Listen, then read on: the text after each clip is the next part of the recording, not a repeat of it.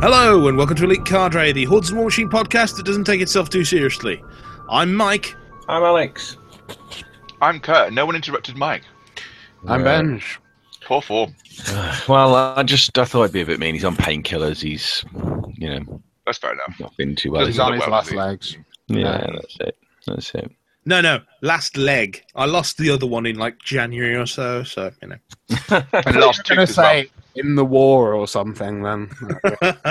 Just to clarify that I'm not laughing at genuine misfortune. You've not genuinely lost your leg, have you? No, I do still have both legs. One is quite battered, but it's still there, definitely. I'm aware one is very close to falling off. And the other one is shorter than the other. Yes. For And then what? the other one is actually, Let's not talk about that one. Anyway, Moving on. yes. Should we do some news? Yes, we should. Alex, lead away. Okay, so there's been a few models released since we last spoke. We're not going to focus on those, though, because I'm sure your other regular podcasts will have given plenty of attention to those. We'll focus before we go into kind of the... I can't speak. Words are difficult tonight. The first thing we're going to cover is the SmogCon December update that was released today. So this is for anyone who is attending SmogCon, because it is now unfortunately sold out. There is a reserve list going though, so if you do feel like attending, sign up for the reserve list. So the main things at the update was the venues and the timescales for the hangouts with the staff have been confirmed. Looks like it's quite a packed schedule they've got. Lots of painting going on, some hangouts with Matt Getz, the RPG writer. Some tattoos as well on Sunday. Oh, we know how to pronounce his name apparently now. Okay. I think Just checking. that's from Primecast. I'm pretty sure it's Matt Getz. I may be wrong. Goats. There's also some tattoos as well happening on Sunday, it would appear. Not got clarification on that one yet, but yeah. Sunday the 19th of February, staff Proper live scrambles. tattoos. Excellent. Well, yeah, it says staff scrambles 10 a.m. to 6 p.m. Matt Getz, Will Hungerford in the Monarch Suite tattoos. Excellent. So, go figure. Glad it was fun. Yeah, well, indeed. There's also put up the rules for this year's P3 competition. There are 3 categories in that this year. I'm going to get those up for you now, confirm exactly what they are. So you have, there's a group, single and large. I'm going to say just double check that for you. Talk amongst yourselves while I do this. This is great radio. That's right. While you're doing all this, I'm reading about the Trollblood book, so I'm looking at other news. yeah. Well, that's another thing. We've had a new release out today as well, which Kurt's very happy about. Madrak 3. Yep. Definitely And more Trollblood command rooms. book's out. Yeah. Is it out today as well? Yes, according to the release date. Yes, today. Indeed. So in theory, there should be theme forces in War Room shortly as well. Are they coming in? Oh yeah, 2 new theme forces. Excellent. Yeah.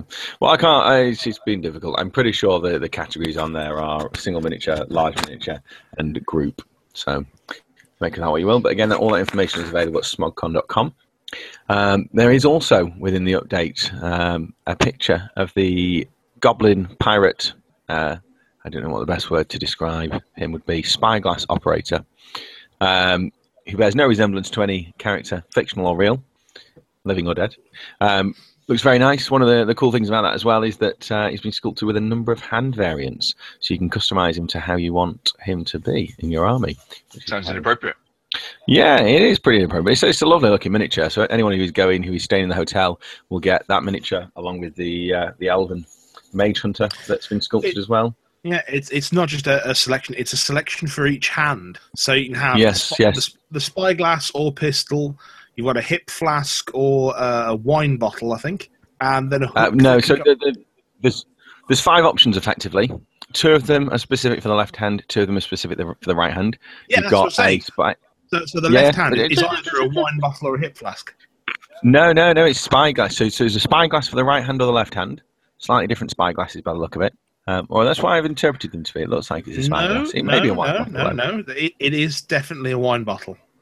It is definitely a wine bottle. Okay, so there's a spyglass, a wine bottle. Okay. A spyglass, a wine bottle, a hip flask, a pistol, or a hook. Obviously, the hook is interchangeable. Yeah. Okay. So that is really the Who's the Boss as well. The Who's Boss miniatures are being painted at the moment. Who's the rules Boss for that. Prime? Don't forget.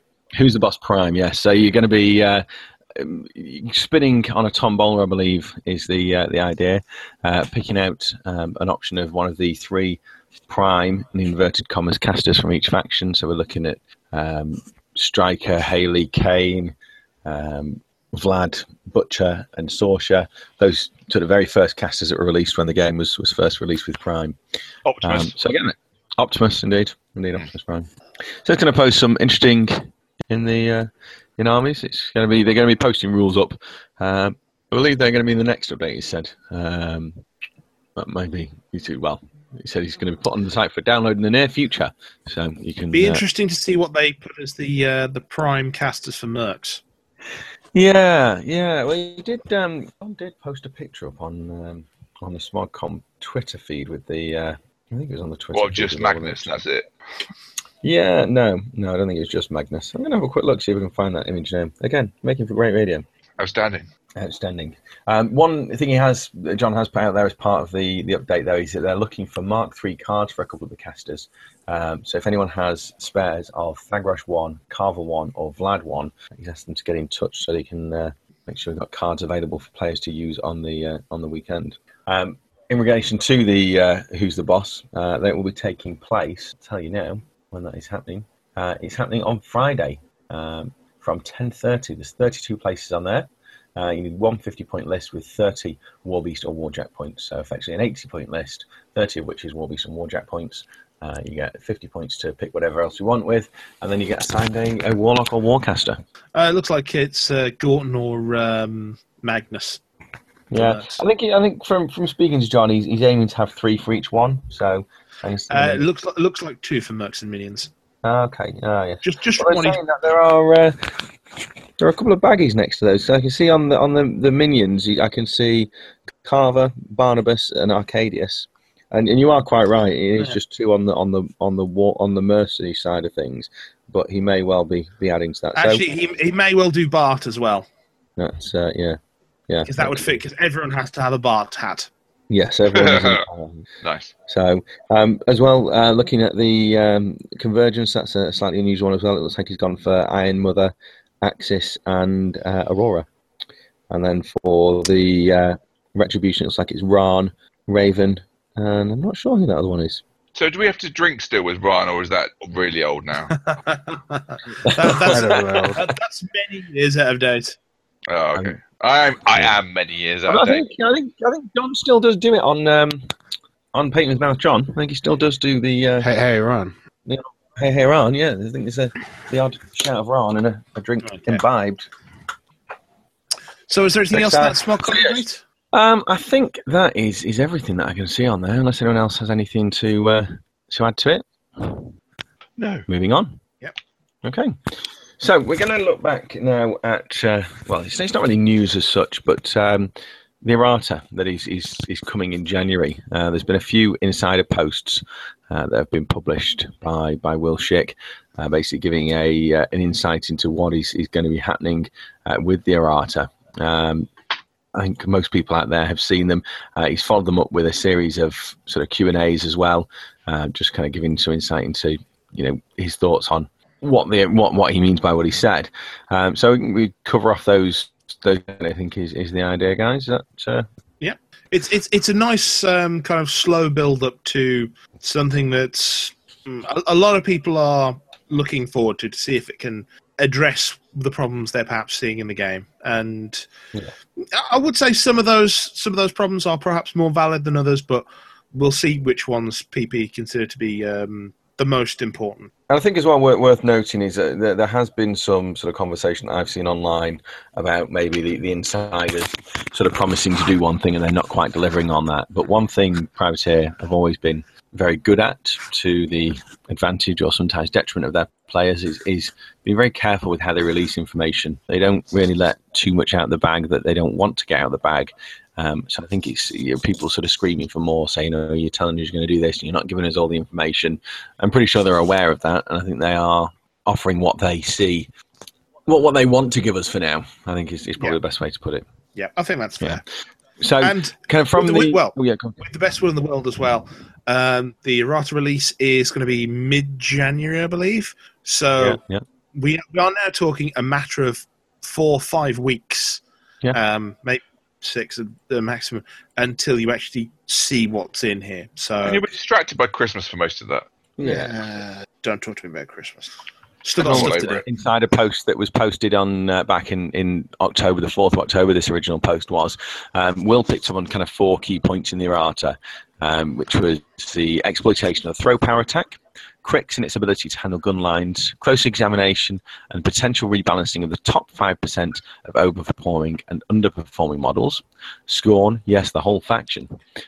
So those are kind of the 4 key points that they were looking at, and a lot of people's questions have centered around since then. Would anyone like to kind of pick up on that from there? I think they're just changing the name of Scorn, I believe. That's what I heard. Scone. Yeah, I think something like that. Or broth or something like that, yeah.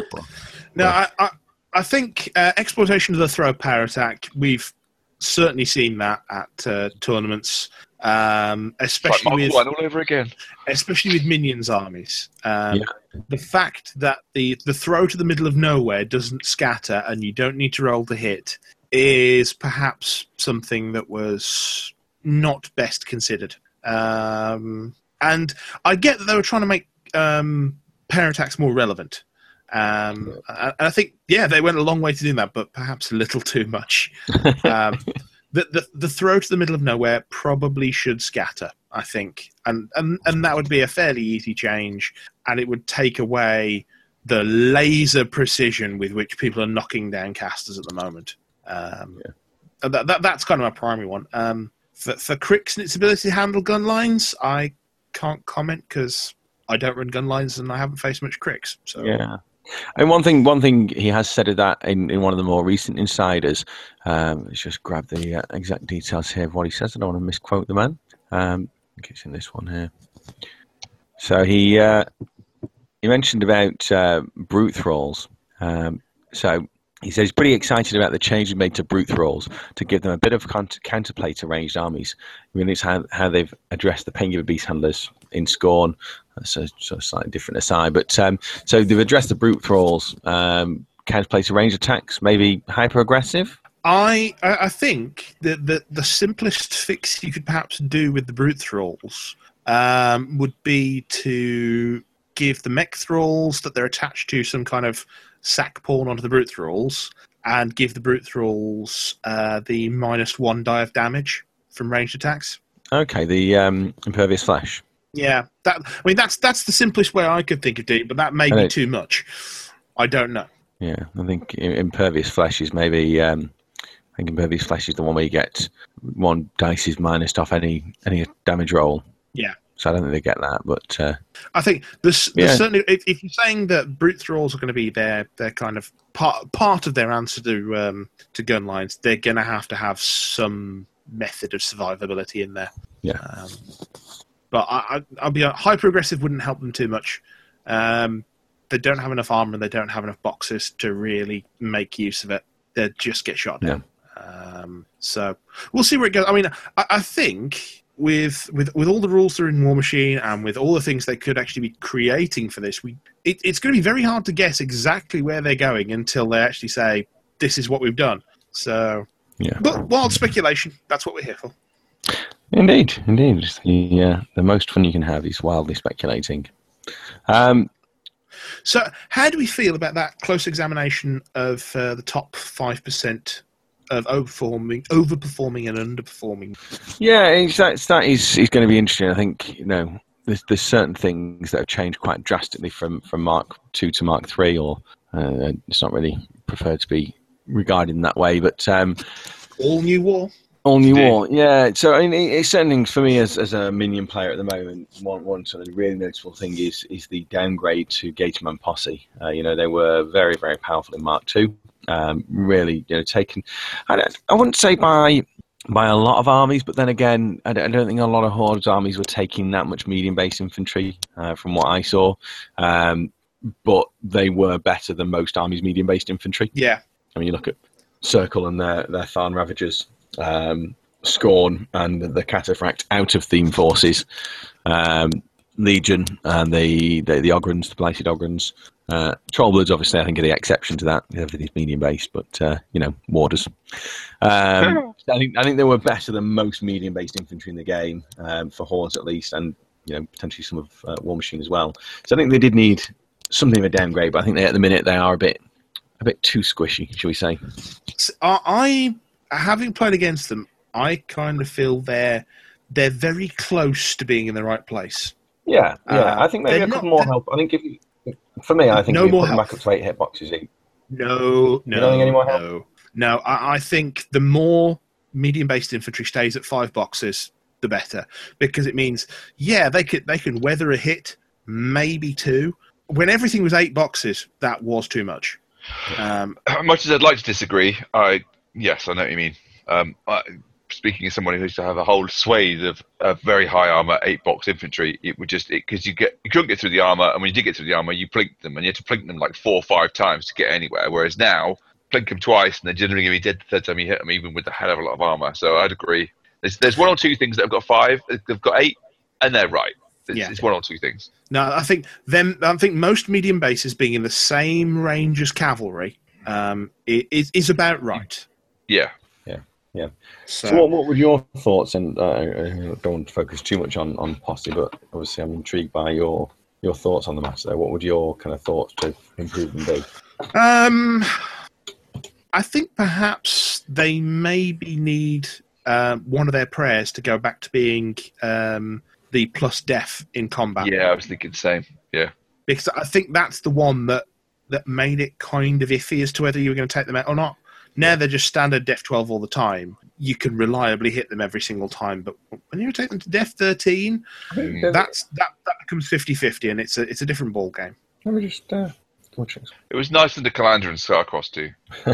I've got access to Starcrossed Infection now for minions with and Mercs. Star-crossed Kayazi. No one likes that. What were you thinking, PP? I do have to say, there is stuff in Mercs. There's a couple of models that I sit there and go, this cannot stand. Kel Baylock cannot continue in Mark 3 after the errata. There's just no way he survives. Well, it's just going to be interesting to see what does, as you put it, survive and what does get changed. It's going to be... I think Kel Baylock, if he goes back to a single point of damage on his shots, is right where he needs to be. 3 points of damage per shot. He's pot-shotting arc nodes, and it's almost unfair. Just coming back to Gates on Posse, sorry, but again, not wanting to get too bogged down. The prayers that they have at the moment, actually, there is the defense one. You've got the... Yes, there is, but only against range. It is only against range, but I don't think they need it in combat. I think the difficulty is getting them there. So I think okay. I would potentially look at Pathfinder, maybe incorporate that into the Dirge of Mists again, to grant them. Mists never had Pathfinder. Was it not Mists that had Pathfinder? No, Mists was +1 Death and Terror. Yes, of course. I think Pathfinder was a separate one. Yeah. So if they had Pathfinder on its own as its own prayer, then okay, I can live with that one. That would be doable.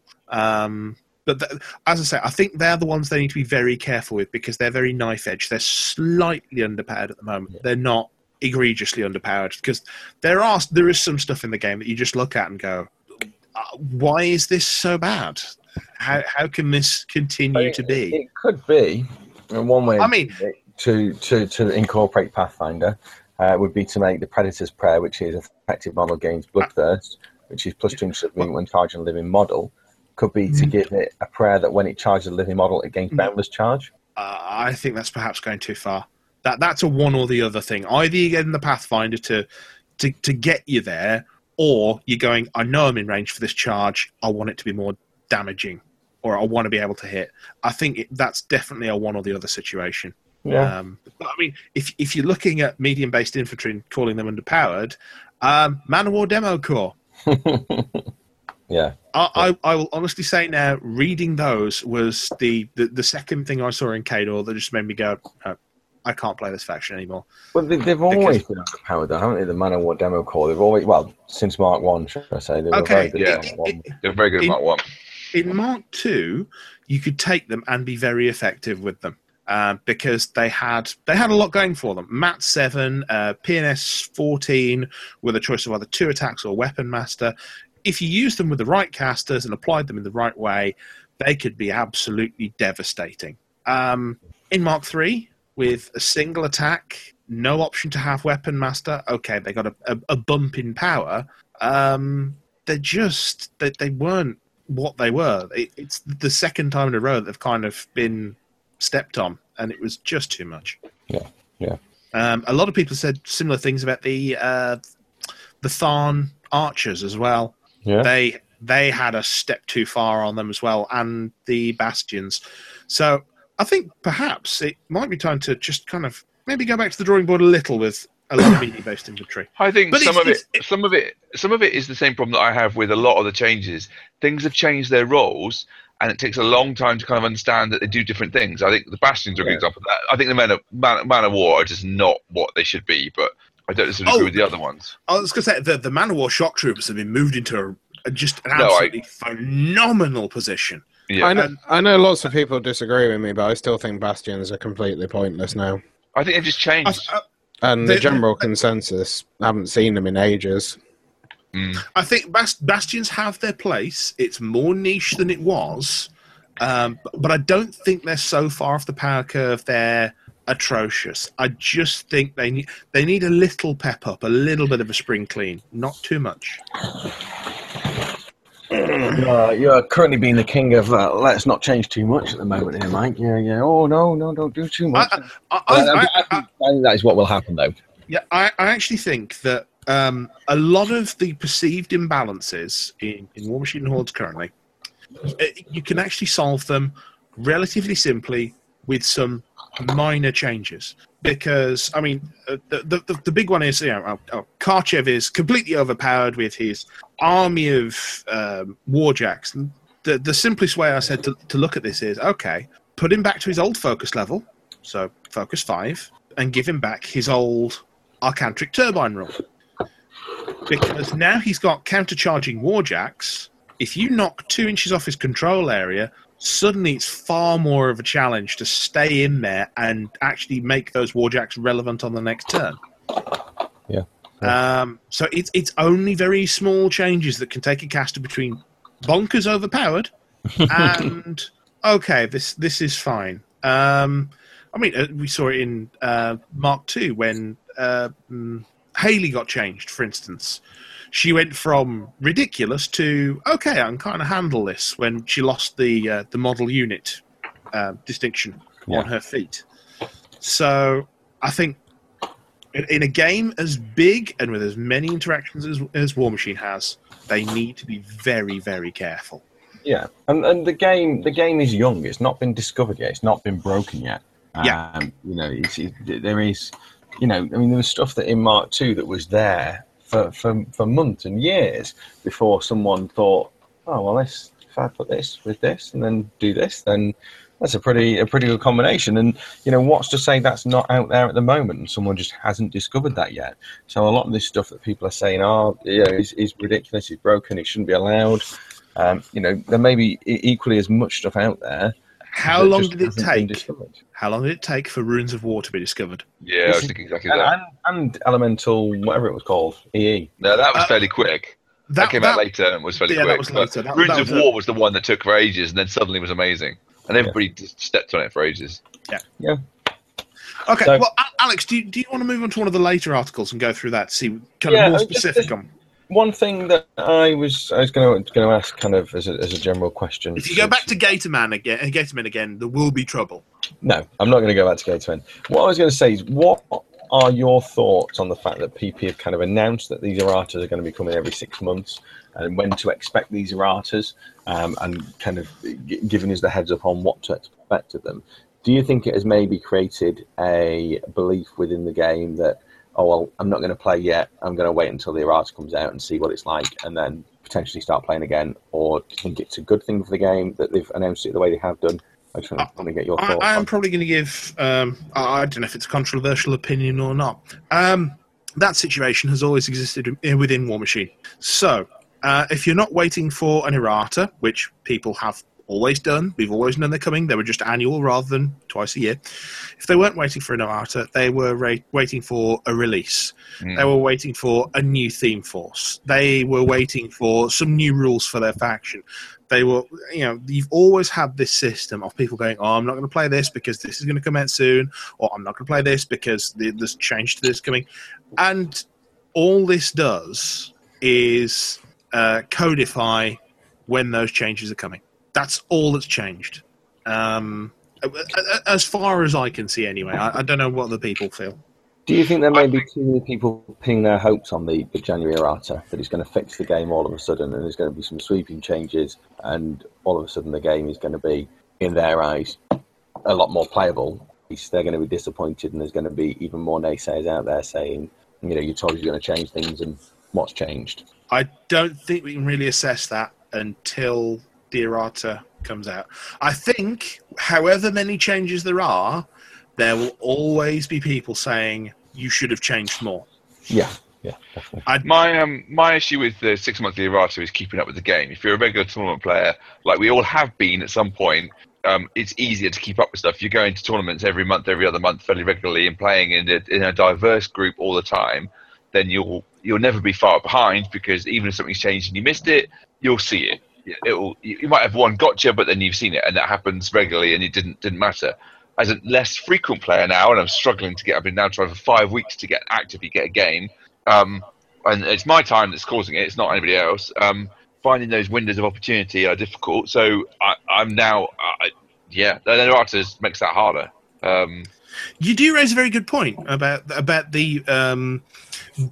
I don't want to say the less hardcore or the casual player. Casual player, I think it's disrespectful. Yeah, but the player who perhaps plays a little less often, and it is a barrier to entry. You're exactly right. On the other hand, now with tools like War Room and with things like the rules forum having the condensed rulings thread that says here are the changes that are not yet in errata, but that are coming, or things we've clarified since the last update, you do have better sources for that information. It's easier than it ever has been in that context, but it's still difficult without regular games now to keep up with the changes in the game. To the same extent, on that vein, though, you could argue that with the published kind of this is when the erratas are coming, there's no excuse for not knowing when the errata is there and having the details there. Because I guess if it's kind of a more sporadic errata, don't know about that. It depends how up to date you are with things online as well. Because I would say that before I started playing actively in tournaments, I wasn't up to date what was going on online at all, because it didn't have to be. It just didn't change. Yeah, I would also say here, if you are, for instance, just playing your 6 mates down the club, you don't go to tournaments, whatever, does it matter? It's when you do a bit of both. I suppose it's when you do a bit of both that it's hardest. Yeah. When you're just playing the same group of people, as long as you're all playing by the same version of the rule set. I'd agree with that, yeah. Yeah, I don't think it matters too much. And the tournament players are the people who will get to know these things. The biggest problem comes for the people who want to move out of their small groups and move to the tournament. Even do the infrequent. We've all been to events where you see people, like we used to go to Ross on Y, and the same people would be at Ross, but you didn't really see them anywhere else, for example. Yeah. Stands out. So they'd play against the mates most of the time. There'd be an event, and we'd descend and we'd play, and they'd play against us. And sometimes a few of them would come out of that area, but it would you'd get those occasional tournament players, which is probably where I would like to think I sit, but not quite, because I've played in tournaments for ages. But it's that's the harder area to sit in, I think. Yeah. It's those people who only come every so often, and I will levy something against PP here. I don't know if it's been fixed yet. I would have to hope it is. But the first set of errata that they came out with, if you look in your rule book, there is a section there that says, here is where the online errata will be published. But the first set of errata came out, that link went nowhere. Oh, wow. And I think that, more than anything else, was, I hate to say this, it was deeply unprofessional. I think that, yes, Privateer have done a lot since then to get the faith back in the community, to work with them, to talk to them, to get people back on side. I think they've redefined what an online gaming company presence is. I think certain other large British gaming companies have definitely taken pointers from what they've done because they're following similar suits now. Yes. Well, we've seen it happening all over the place now. Yeah. They're following the PP model of interaction. They are the best at it, but there's still that kind of if you don't keep it on. I don't keep it on as much as I could. I didn't know that the Troll book was out today. I didn't know. Well, just to make a reference to what you've been saying, Games Workshop have, in fact, in the last several weeks, either launched or in the process of launching their own social hub. Some years after basically removing themselves from almost any form of social media. Yeah. So they're certainly looking at what companies like Privateer Press and what Weird are doing. 96%, yeah. Yeah, and going, okay, we've really lost out here. We need to get people back on side. And Privateer Press are forging ahead as best they can. And when you're in that kind of leadership position for social discussion, sometimes you will get a bit burned. And I think that's unfortunately what's happened. But these prelude to errata, these answering of questions, these discussions, and even Jason Souls talking to the Scorn community over what they could expect to see, because there's been a lot of information released there, and I'm not going to recap that because there's tons of it. That release of information there is really valuable to the community in knowing that their game is cared for and is looked after. It's not just a fly-by-night operation that will release half a rule set and then go, see ya, we're done here. Thanks for your cash. Because I don't think any games companies that do that, though. I was going to say, I think we've all experienced games that have done that. Yeah. What's Mantic's new release this week? Do you mean Kickstarter? Is that what you mean? I feel somewhat uncomfortable with that accusation because they have actually gone back to Kings of War several times and fixed problems with it. They've gone back to Dreadball many times and fixed problems with that. So even they, although their tactics are questionable, and I think there has been a lot of concern of that thrown up in the online community. That they certainly do at least try and address problems in their games. But I think we've all had those. I think at the end of the day, they do address their issues. It's just kind of sometimes how quickly they do it. I think it's part of doing the way they go about doing it. Yeah, it's part of doing business in the modern world. Frankly, if you're going to have an online presence at all, you need to be willing to answer these questions. Yeah. So, sorry, this appears to have moved into a soapbox. Debate. It's a debate. It's a debate. Yeah, that's it. And I think I don't want to go too much into the specifics of what's on those insiders. I think if people want to see specifically what's on there in any greater detail, they're all still available on the PP website. So they're there. If people want to go and look at them. They can just click in your links, can't they, Alex? That's what they should do. I know that was just in our private. Yeah, that's the private. I see. Right. Oh, okay. Sorry about that. So there's certainly a lot of new stuff going, a lot of stuff to digest in those insiders, and they do address some very interesting questions. Stuff like how do we address community perceived problems versus developer perceived problems. Yep. That is a huge area to deal with, and I'm surprised that Will Hungerford has delved into it, and I'm kind of happy he has, because those are the sort of questions that need to be answered. Hungerford or Schick you're talking about? Oh, sorry. It was Schick. Yes, you're quite correct. Yeah. Giving credit to Hungerford, and that's apparently just not the done thing. Terrible. No. However, if you do have questions for Hungerford and you're in the UK, he will be one of the guests at SmogCon. Yes. So I've brought it around full circle. Yeah, good work. Very professional. Yeah, there we go. So, Sorry, do we have anything more to talk about on the errata? I don't think anything more on the errata. Another kind of item of news I was going to mention was about Grind, and can I ask your thoughts on that? I will be honest, I don't really have thoughts on Grind. It's there. It's a nice option. It's not something I'm actively looking to play, but I think it's one of those games that if your community is into that, then you'll get great value from it. But I think if there is the resistance from the community to get into that, then that may be a barrier to play, should we say? Because I think it's just one of those games that you need a few people to be playing it to get real benefit from it. Yeah, well, I think that's always the case with any miniatures game. That you need a critical mass of people to actually sustain it. Yeah. Any thoughts, Kurt? No. Nice. Good talk. Good talk. And in no way was I not listening and buying trolls. You are terrible. What? Professional is what I think the word is, yes. At what? I'm not sure. Professional troll. That too. So, shall we move on to the final News-esque section? News-esque, eh? Yes. News-esque. Go on, then. Well, as some people already know, not everyone, I am running the ETC at the moment. So I ran this year's event, 2016, and we'll be running next year's event. And there's some... But you're announcing this to apologise in advance? Yes, that's it. Apologies in advance for anyone who has the misfortune of attending the event. No. Relatively big news in regards to the venue, the ETC next year. Okay. So the ETC was originally held at gaming shop that shall not be named in Nottingham. Maelstrom Games, I'll name it. There we go. So that's where it sort of started. That's where it took its first baby steps. After the closure of that gaming centre, it moved to Element Games, Northwest Gaming Centre in Stockport.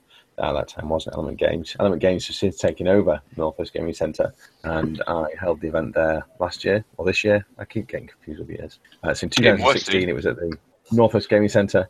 But next year, the event has grown, more people playing. I wanted to give all the players there an equal play experience, which was something, unfortunately, I don't think the Northwest Gaming Centre could provide with the space it had. So we are moving, and the 2017 ETC will be held at Firestorm Games in Cardiff, Wales. Wow! Oh. So, yeah, it means, I say, it puts everyone on the level playing field. Everyone has got access to the same level of facilities. It also means there should be an increased volume of prize support. I just like to say I'm in no way on their website right now buying trolls. Yeah. So it's the tickets are hopefully going to be going on sale towards the end of February. The event will be on the 1st and 2nd of July 2017, which is the first weekend of July.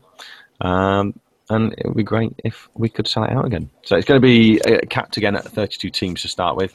If we do get sufficient interest, I may increase the volume of teams, but that is to be confirmed. Cool. Well, I will say Firestorm is an absolutely great venue. As we've extolled the virtues of it many times on this podcast. It's been sort of ever since they've moved from their smaller venue, it's just been a cracking, top-notch place to go. And yeah, Cardiff can't fault it, really. Yeah. No. One thing as well with that date, it doesn't fall on any weekend of major sporting or other such that's handy. Events in Cardiff, because there have been occasions when events have originally been planned over those weekends, and it's had to difficulty with hotel rooms. And it is entertaining going out in the mid-afternoon in Cardiff on a match day, on a rugby match day. I tell you, it's an experience all of its own. I'll bear that in mind. It just is. So, Alex, what did you say the dates for the ETC next year were again? The 1st and 2nd of July. 1st and 2nd of July. It should be a Saturday and a Sunday. And, and as always, as well, the gaming centre will be open on the Friday before the 30th for open gaming and playing. So there'll be lots going on around the venue. Yep, that is indeed a weekend, as I can check on my calendar.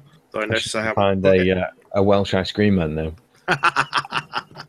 For what would to be fair, without ice cream? Yeah, you could do it without the ice cream, as long as you had the very nice the spit roast pig guy. Right. Okay. Because I'm leaving that alone as well. Yeah. Yeah. Okay. That was a fantastic lunch at the Welsh Open last year, Welsh Masters this year. Yeah. Oh God, I just it's easily enough done, isn't it, Mike? It's welcome to the future where everything is tomorrow. I've at least got the excuse. I'm hopped up on painkillers, so I don't know what your excuse is, other than being an adult with children who's tired all the time. So yeah, I'm an adult without children, and I'm tired all the time.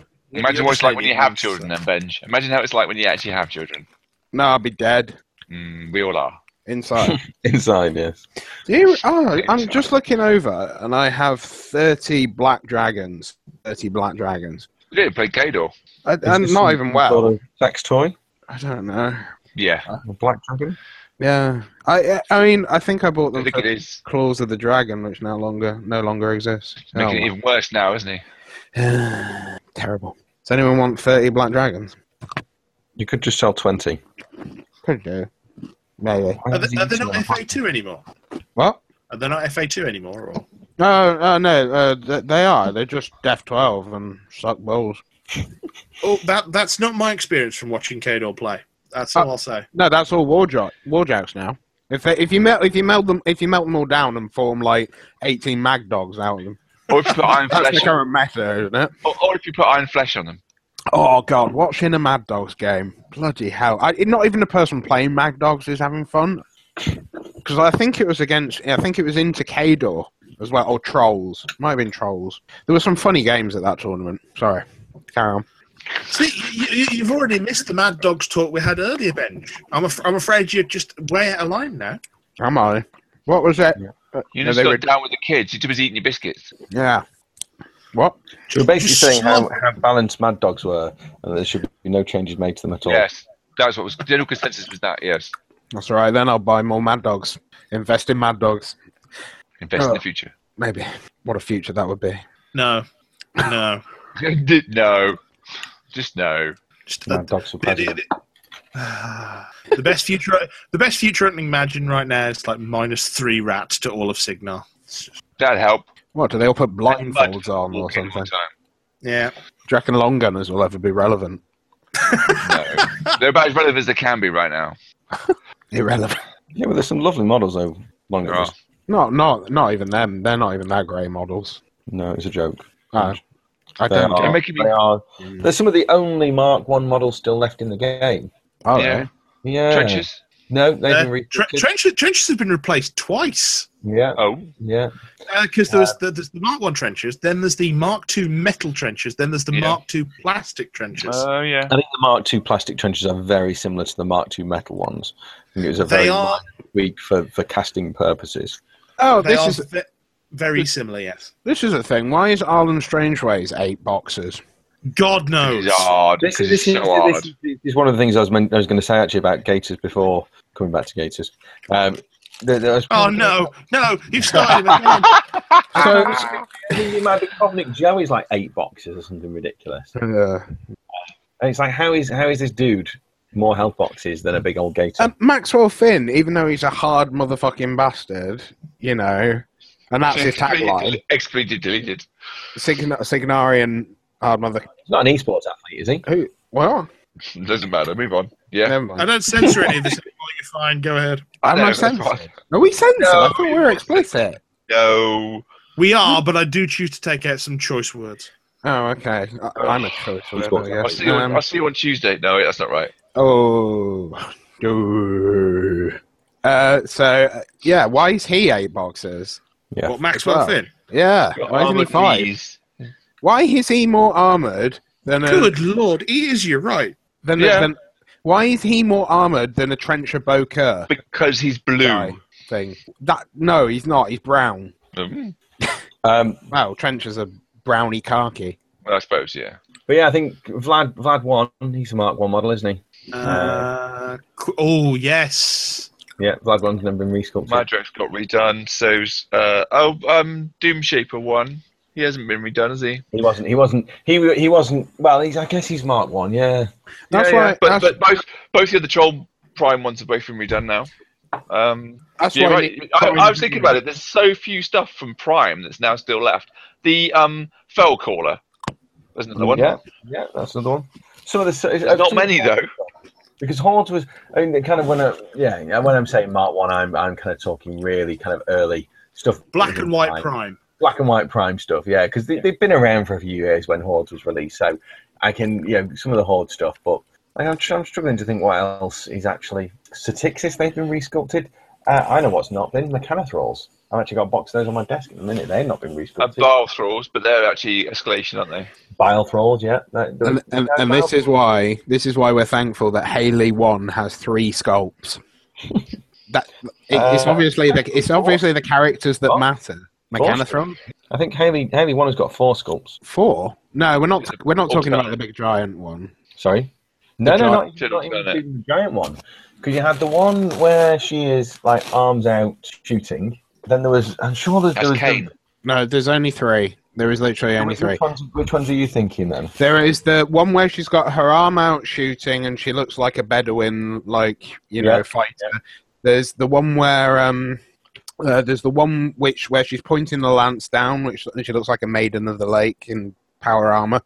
And then there's the new one, which has just come out. There's only three, I believe. Dubious. I'm dubious. Do you believe you can fly? I do believe I can fly. I believe I can touch the sky. And I think about it every night and day. Oh, no. I spread my wings and mostly fly away. I believe I can soar. God. I sometimes see myself running through that open door. I believe more about Benji's psyche right now than ever before. I can fly.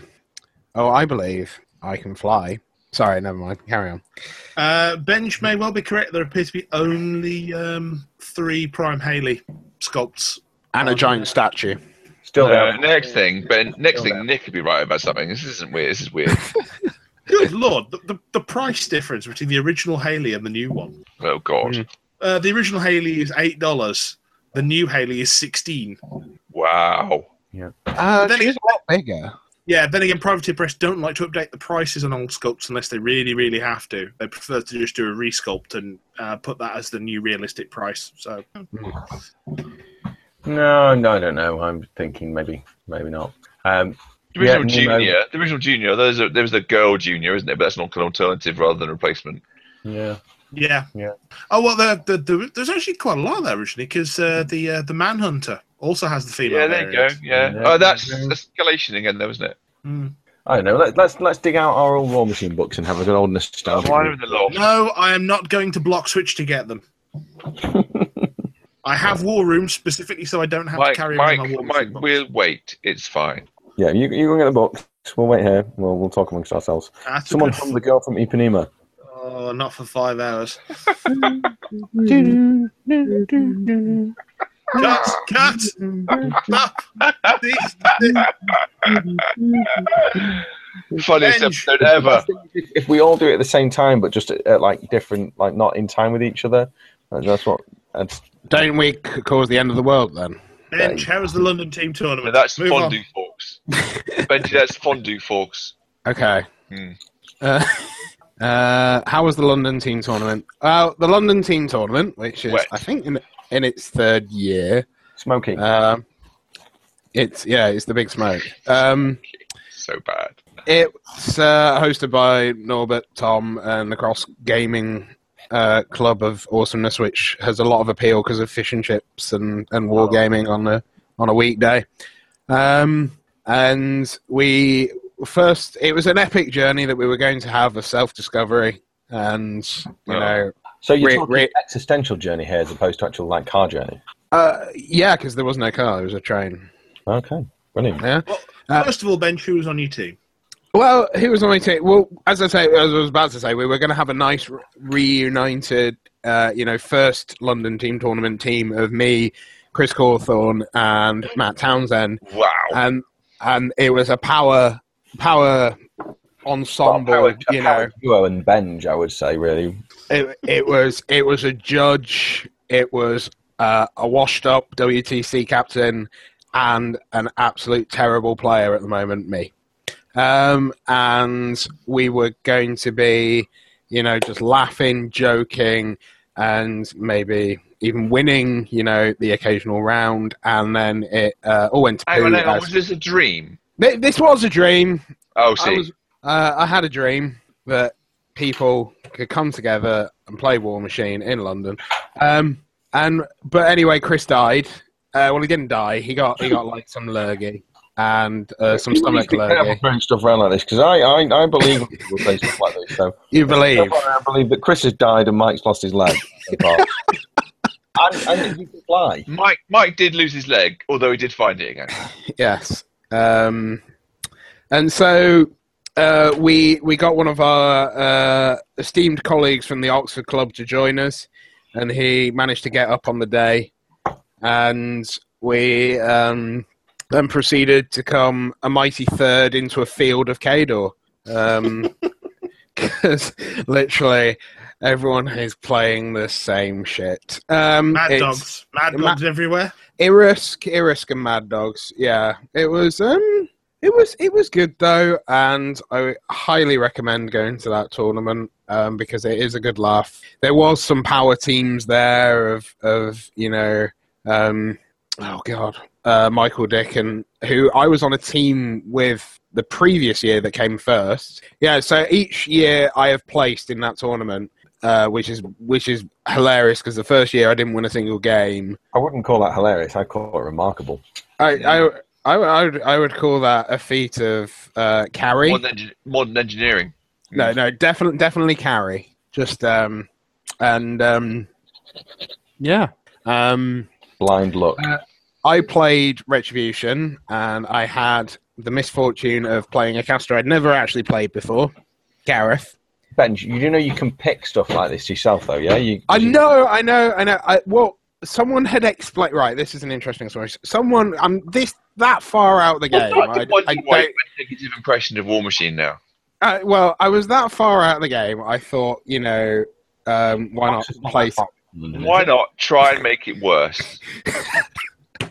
So someone had told me, and this was bad, that Gareth's feet stopped forcing on War Beasts. Then what you did was you went and read the feat. No, I didn't read the feat, room. but I hilariously threw the game after I'd feated anyway, so it didn't matter that I'd played it horribly wrong. So the important thing after all this, sorry, just to interrupt you, is we need some battle reports. So could you tell me, in the third game, blow. what the dice roll was?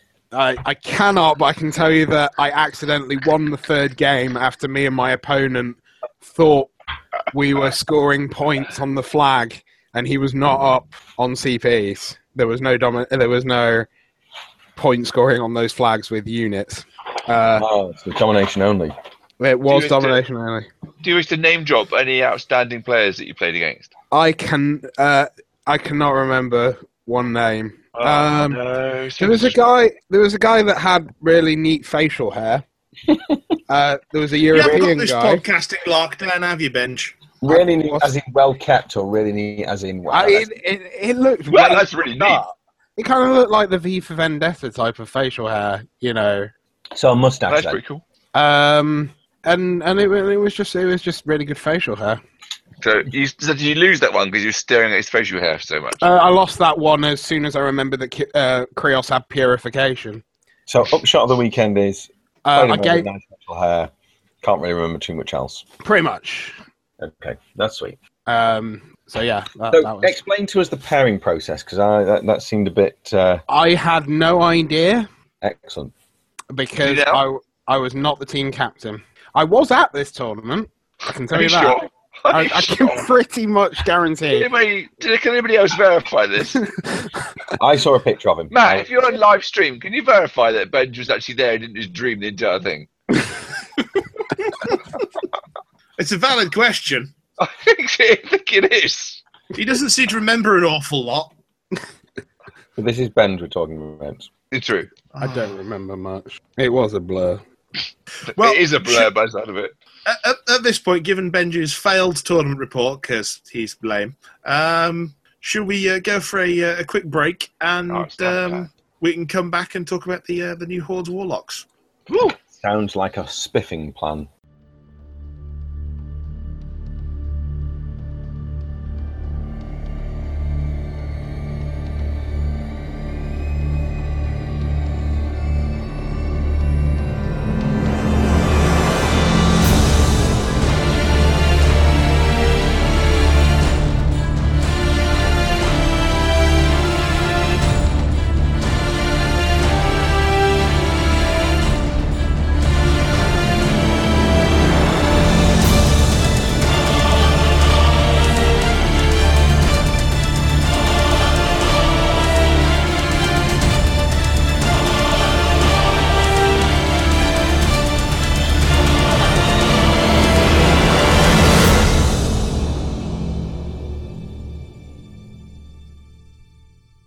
Right, welcome back on Elite Cadre.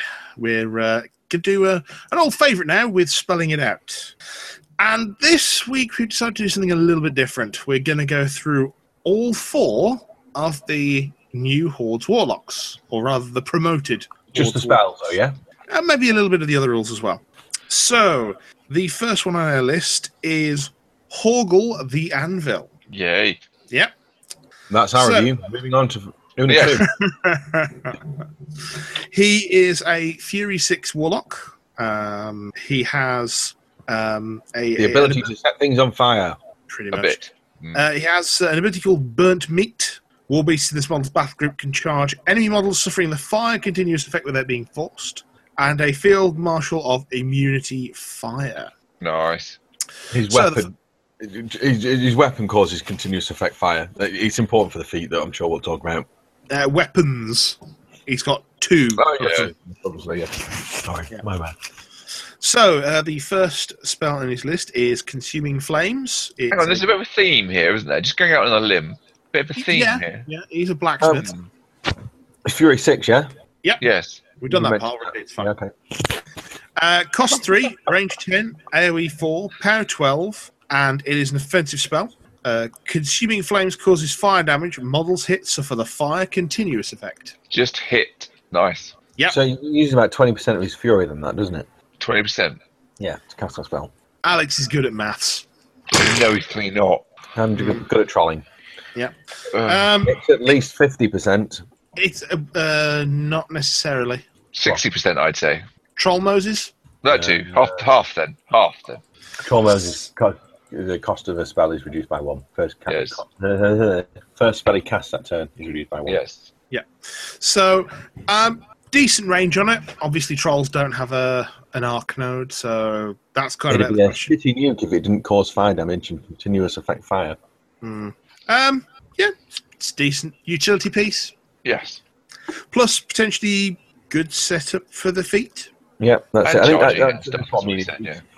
If it wasn't for the feat and his other abilities, then it would be just another. Yeah. Yeah, another nuke. But yeah, an AoE 4 that causes fire, and it's not even on a direct hit. It's any model's hit gets suffer fire continuous effect.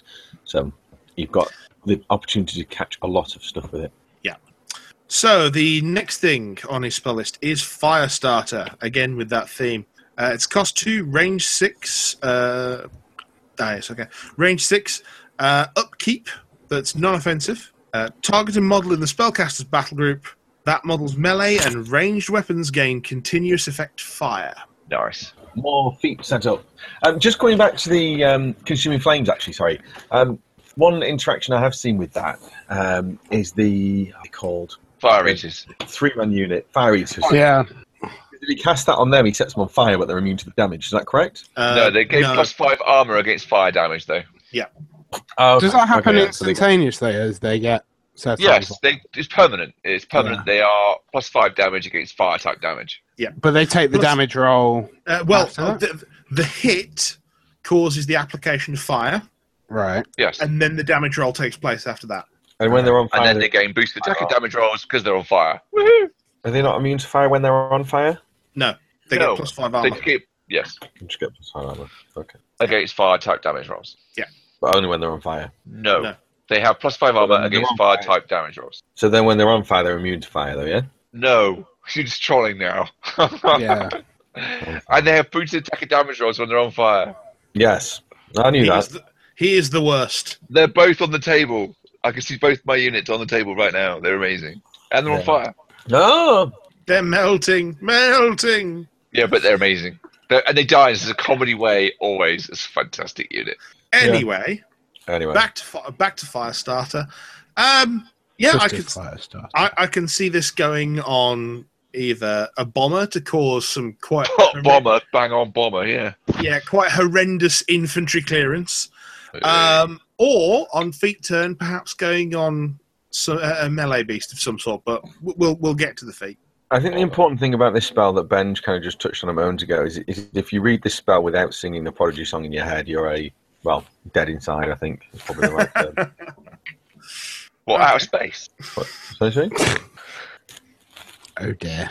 Now, I think given that feat, it's possibly the Omen, but... So, next spell on the list, Inviolable Resolve. So, hang on, it's a fire-themed troll warlock with Menoth spells as well. Excellent. Moving on. Yeah. It's your favourite thing, this. Great. So, Inviolable Resolve. Cost 2, range 6, upkeepable, non-offensive. Target friendly faction model or unit gains +2 armor, cannot be moved by a push or slam. Oh my god. Models are not affected by a formation. A troll warlock with an armor buff. Yay! So you're gonna put that on some warders, perhaps? I think we might put that on some warders, perhaps. Yes. Awesome champions. They have def and armor buff, and then the stone as well. Yeah, to be honest, it just works on so many troll units. I mean, you could put that on Creel warriors, and people will just sit there going, "Oh no, what?" That'd be amazing. Oh, Funblades too. Yeah, that'd be amazing. Yeah. There's no way that's not good. You just apply it to anything, it makes it better. Fried gold, I think is the phrase. Too many Simon Pegg movies for you. Well, too many Edgar Wright movies, sorry. Edgar Wright's really, yeah. Yeah. The last one is Solid Ground, which, in Trolls. No. Oh, I didn't read that. That's amazing. So cost 2, range self, AoE control. It's upkeepable, non-offensive. While in the spellcaster's control range, friendly faction models cannot become knocked down and do not suffer blast damage. Holy moly. And he's Fury 7, yeah? Yeah. So the big thing to consider with this spell list so far, because I don't even really need to go through Solid Ground, it just is good. The big thing to consider with this spell list is there are 3 upkeeps there, and that's going to be half his stack pretty much every single turn, because I don't see a reason not to cast those 3 spells at the start of the game. Does he get a free upkeep from the Troll Moses? No. You may. It said you're transposing and then I'll think. Isn't it? And yeah, harmonious exaltation. Yeah. No. So, but half the stack, and those are very good upkeeps as well. They are. Yeah. But then again, is he going to be using his Fury for much else at the start of the game? Is he really going to be?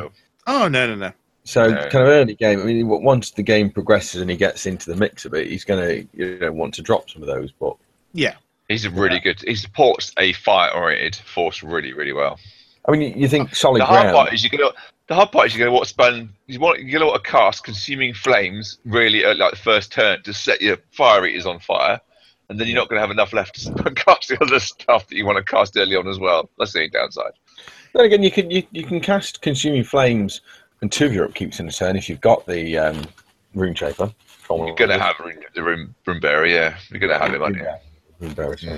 So you're basically never going to be able to pair a Creel Stone. No. But it's difficult. It's like playing Grim. It's like playing Grim Angus, isn't it?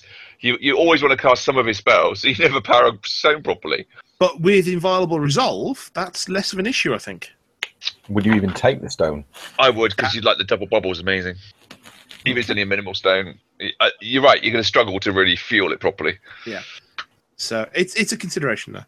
But let's just add one more thing, which is Horgul's Feet, stoking the flames. Horgul the Anvil understands blister... What? Sorry.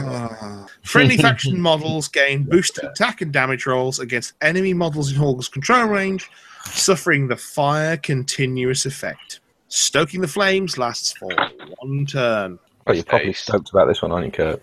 I really am. I love this cast. He's amazing. So that'll be a Weapon Master Warbeast if you can land the first hit with Firestarter.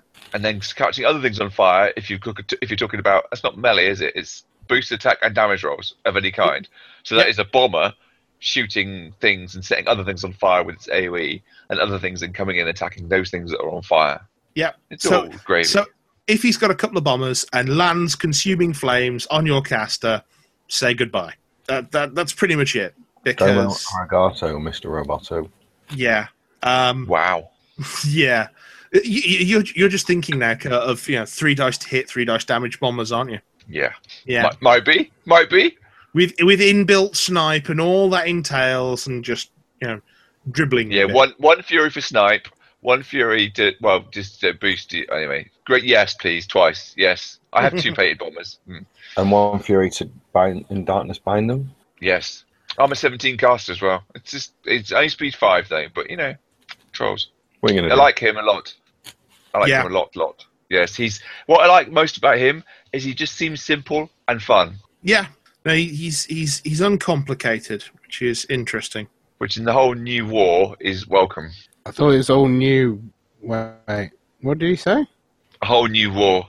A whole new war. A whole new war. I did that one. Yeah. Yes. So I'll be in the corner. I'll come back in a bit. Okay. Yeah. The kid show. Like him. He's awesome. So we've done the troll one. That's looking good so far. So thank you for listening to Elite Cadre. The Horde. I'm sorry. Are we done? Okay.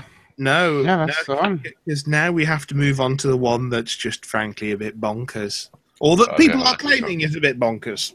So, for Circle, we have Una 2, or Una the Sky Hunter. She's a Fury 7 Warlock with Birds of Prey.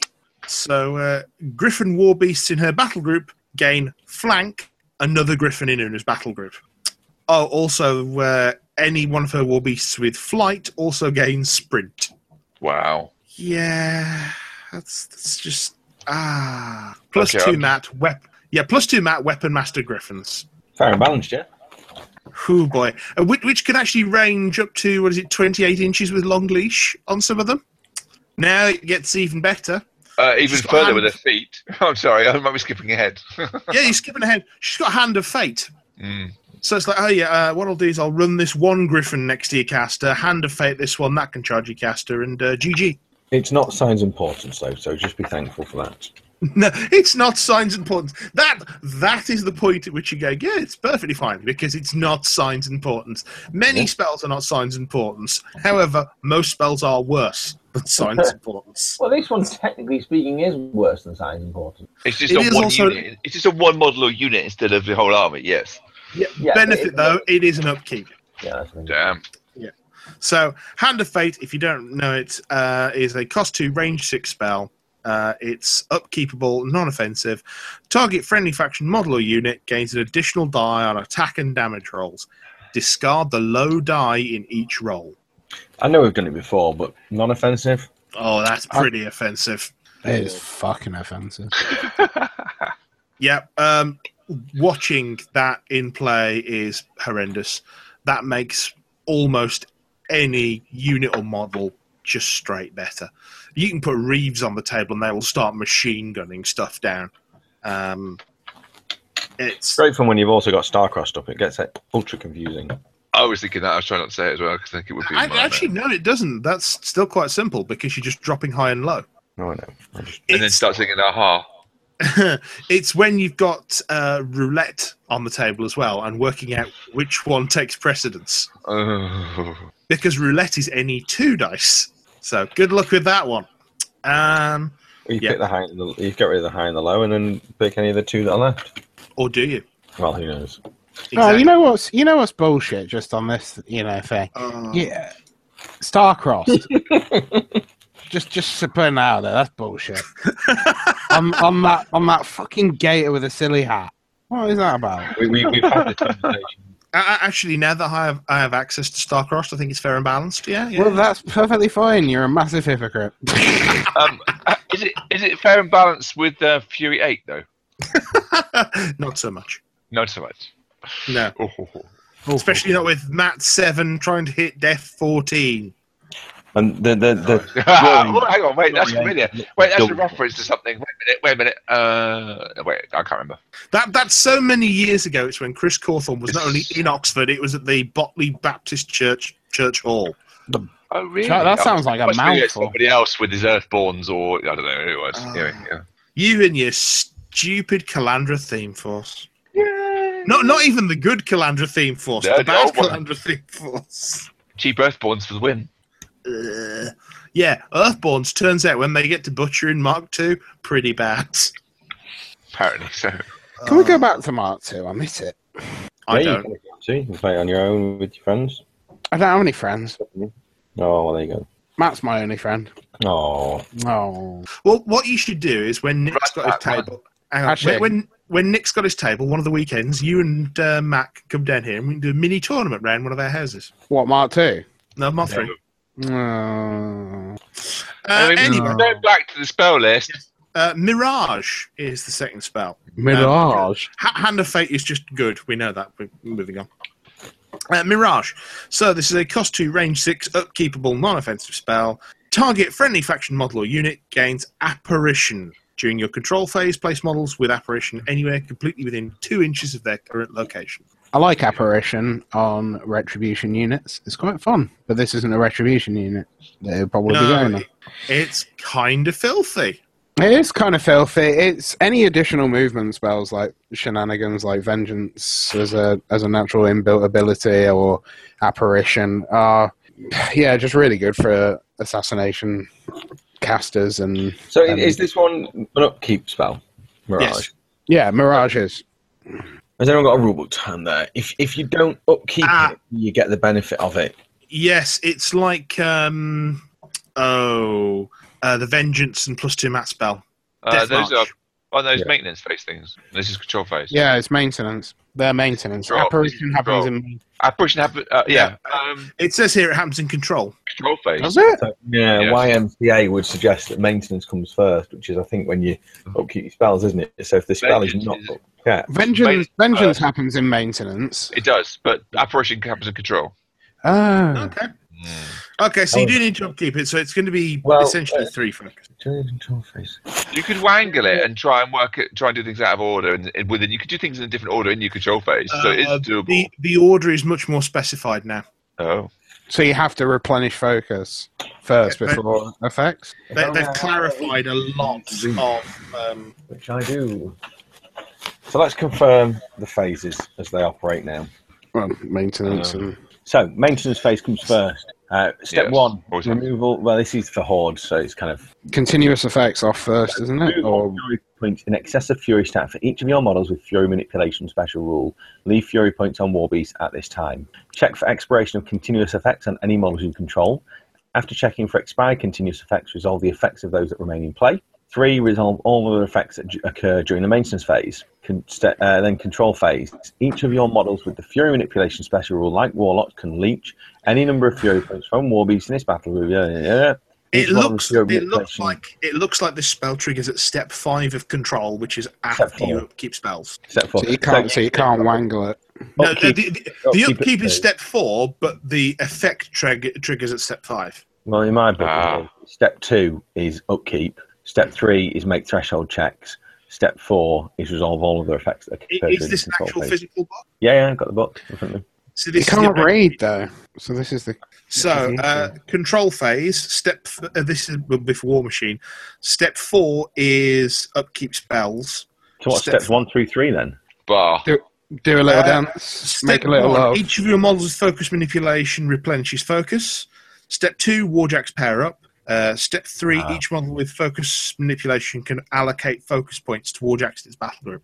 Okay, yeah. So the Horde one is slightly different, obviously, because you leech in step 1, you upkeep in step 2, threshold to checks in step 3, resolve all of the effects in step 4. Yeah, so, bollocks. Does anyone actually get the order correct? Where it actually doesn't matter. Because it does matter because if no, but I meant if something like Mirage, obviously, for instance, continuous effects happen before Vengeance triggers.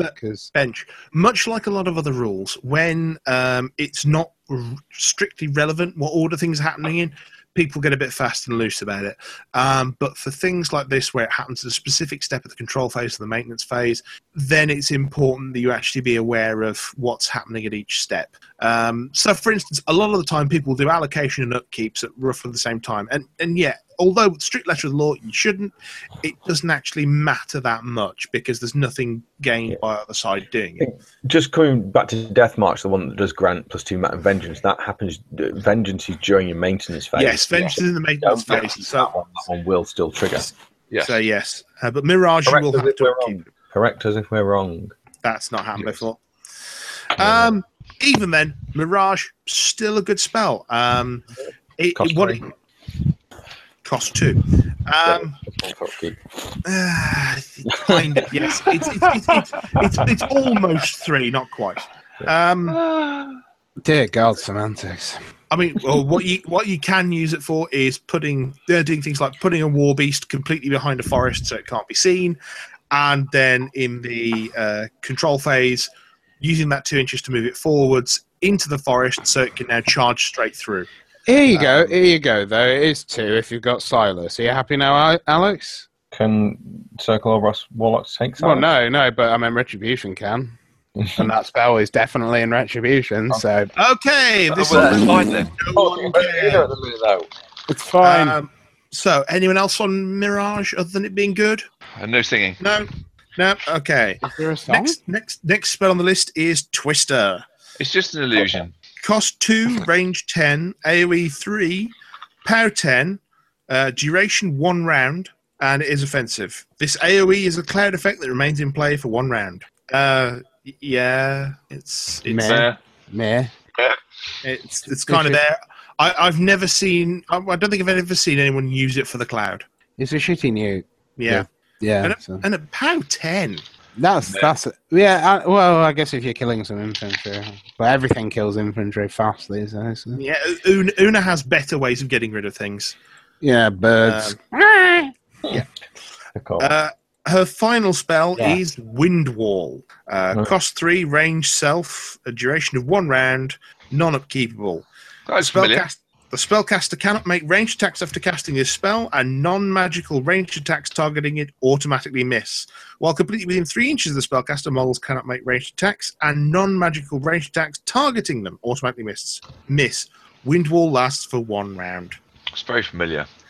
It's got a little bit of Scornergy with her wind strikes, which are her main weapon, but it's pretty. So you're going to have to remember to cast them and to do things in the right order. Who knew? So make her ranged attacks before you cast that. But yeah, it's a good spell, and it's slowly turning her into Vlad. I've done that with Sasha in the past when I used to play Khador. And she'll win wall, and now she'll. Oh no. So she doesn't have wind wall. She used to, didn't she? She's got wind rush. Wind rush, not wind wall. Which allows her to make a full advance. Vlad 1 has wind wall. Oh, okay, but he has no range attack, so does he? No, he doesn't. No, I seem to remember casting it with Sorsha. Maybe I was just cheating. Yeah, probably. You are quite mad, sir. So, on to her feat, which is From On High. Friendly faction models with flight. Currently in Una's control range gain +2 speed for 1 turn. Additionally, while in Una's control range, friendly faction light war beasts with flight cannot be targeted by melee attacks. From On High lasts for 1 round. So griffins, more griffins, some griffins on the side. Perhaps would Sir like another griffin? And a big electric strike thing. So she just takes warp walls and lots of warp walls. Yeah, sure. Yeah, very much, yeah. It should be noted that the new Colossal, the new Gargantuan, isn't a griffin. Let's just make a very... Yes, it does fly, but it isn't a griffin. And that's very important, because otherwise it would be a weapon master, and that just no. Oh, yeah. A Mat 5 weapon master, but a weapon master nonetheless. It's +2 speed, though. Yes, that is true. But it's not a light, so it would still be targeted by melee. This strikes me as all kinds of crazy, to be honest. Yeah, well, I think the internet has spoken on this. It is, it's just too powerful. It's OP. Well, that is the thought, at least at the moment. Whether or not we'll see any erratas of her or the Griffins in January, who knows? But she's pretty good at the moment. Yeah. At Circle Christmas, they took away. What was his name? The stone one. Bradigus. Yes, they took away Bradigus and they thought, better give something back to Circle, and that's it. But they didn't need it. They had Cassius and literally, what's his face? Wormwood? No, not Wormwood and Cassius. I know they're the pair, but the lightning dude. Cromac. Kruger? Yeah, Kruger too. That's of course. Kruger too. Cromac the lightning dude. Cromac the lightning dude. Yeah. Oh, yeah. Well, Cromac won. Still, they didn't need Una to be that stupid. Yeah, she's pretty good, and it's Circle have some good stuff. I might have to drag mine out of the area. What's Morvana 2 like nowadays? I've not seen her enough. I mean, I think there's some nerf with her, like recursion, but apart from that, meh. But it's I know we're looking at these casters in a vacuum because obviously there's more to come and various things like that. But you have to wonder, I mean, for a certain amount of time, they're the new hot stuff. And it's kind of what was the problem in Mark II was that there was the new hot thing that lasted for a long time, that defined the meta for a long time. Unless Unas are like going to be errated pretty much instantaneously in January, and so we've only had a few months of this. It's just the same problems, unless they release a batch of casters at the time that are all bonkers crazy and give each faction, but they're not going to really do that. But she seems very OP at the moment, and it does feel. I mean, the jaded part of me does make me feel that it is just to sell, shitloads of these griffins. Now the Scar, whatever the hell they are, what are they called? The Scar. The Scar Skull Griffin, yeah. Yeah, because they were pretty much. Is there a part of you that isn't jaded and scarred? No. It's okay, just checking. But can't you see that is those models were pretty. They're there to sell miniatures, and they are there. If they were to release a Warlock or a Warcaster that was not very good, they probably wouldn't sell very many of those miniatures. Of course, but they do. They also try to profess that they have a game that is very competitive, very one of the best competitive games out there, at least. With a tight rule set where everything has a chance, but. That was what their ethos by the sounds of it, going into Mark 3 was to try and make sure there wasn't this power creep. Yeah. Or as often, basically, anyway. I don't know. I think in any game, there will always be a tendency towards power creep. Because when you're releasing something new, there is always that, they're always trying to sell something new to people. Yeah. And if you've already got a stable of 10, 12 casters and 7 of them are already relevant, how do you make people buy that other new one? Well, it's either got to do something different, which is becoming harder and harder to do, or it's got to have that little bit of a power edge. Or you call it Madrak. Yeah. And I think at the end of the day, perhaps having that little bit of a power edge initially and then having it toned back just a little is while not ideal, it's okay. Yeah, I agree with what you say, Mike. Because I'd rather have that than have something come out that's ridiculously underpowered. People go, "Oh, this is trash," and then have PP spend months and months redeveloping it to come out with something new. That then people go, "Oh, this is bonkers," and then hate it the other way. So it's all about fine tune at this point. I don't think again that Una is much off being just good instead of what she is now, which is potentially a little too good if you have enough Griffins. That's the big guess. Yeah. So okay. Yeah. No, I see. What to say about that? Yeah. No, I see that argument. I have a random aside. When did Iron Flesh become what I always thought it should have been, rather than the +3 def? Oh, that's the Mark 3 change. Yeah, I had missed that one entirely. I just saw it and I was like, I just went back to Sorcerer 2 to go, what? Oh, and there as well. Okay, so that's what I always thought Iron Flesh should have been. Yeah, just for reference to what Kurt's saying, in the change from Mark 2 to Mark 3, Iron Flesh used to be +3 def, -1 speed. Which always thought was stupid. It has now become +2 arm and immunity to blast damage. And I'm being slow, and it's taking me 6 months to realise that. Yeah, which is why it's particularly good on things like Black Dragons, because taking them from Arm 18 to Arm 20, wow. If they because Iron Zeal's changed to +3, hasn't it? Don't know. I can't remember. Benj, you're the man with Black Dragon. What? Sorry, it's +3. Iron Zeal's +3. So, but it's immunity to knockdown and stationary, I think, now as well. Which it wasn't. That's always been there. It was on the Black Dragons before. I can't remember that. To get us back on track vaguely, the reason I noticed it is because it's on Fianna. Mm-hmm. I not finished going through. Does someone else want to start Fianna while I take a look at something? Kurt, take it away. Fianna 2. Was she... I thought they didn't have one. No, they did the Lesser Warlocks. I thought Legion missed out. No. She was just a solo, I believe. Yeah, that's what I thought. Or she was different. Or I don't know what. Anyway. Fianna 2. She is a 6 Fury Warlock. She has dodge. She has field marshal overtake on her war beasts, and she has overtake as well, which is quite nasty. Fiona the Lash. Sorry, just coming back. Fiona 1 was a Legion Strider solo. She didn't have anything to do with war beasts at all. She had dodge, prowl. Well, she has dodge, prowl, rapid strike, and a barbed lash, which can choose what attack type it goes for. So yes, you're quite right. I apologise. Wow. She was not a warlock. No, I think she was. Anyway, her spells look vaguely familiar. She has Admonition, cost 2, range 6, upkeepable but not offensive. When an enemy model advances and ends its movement in 6 inches of target model in the spellcaster's battle group, the affected model can immediately advance up to 3 inches. Then Admonition expires. I have used that spell to advance before. People don't expect it.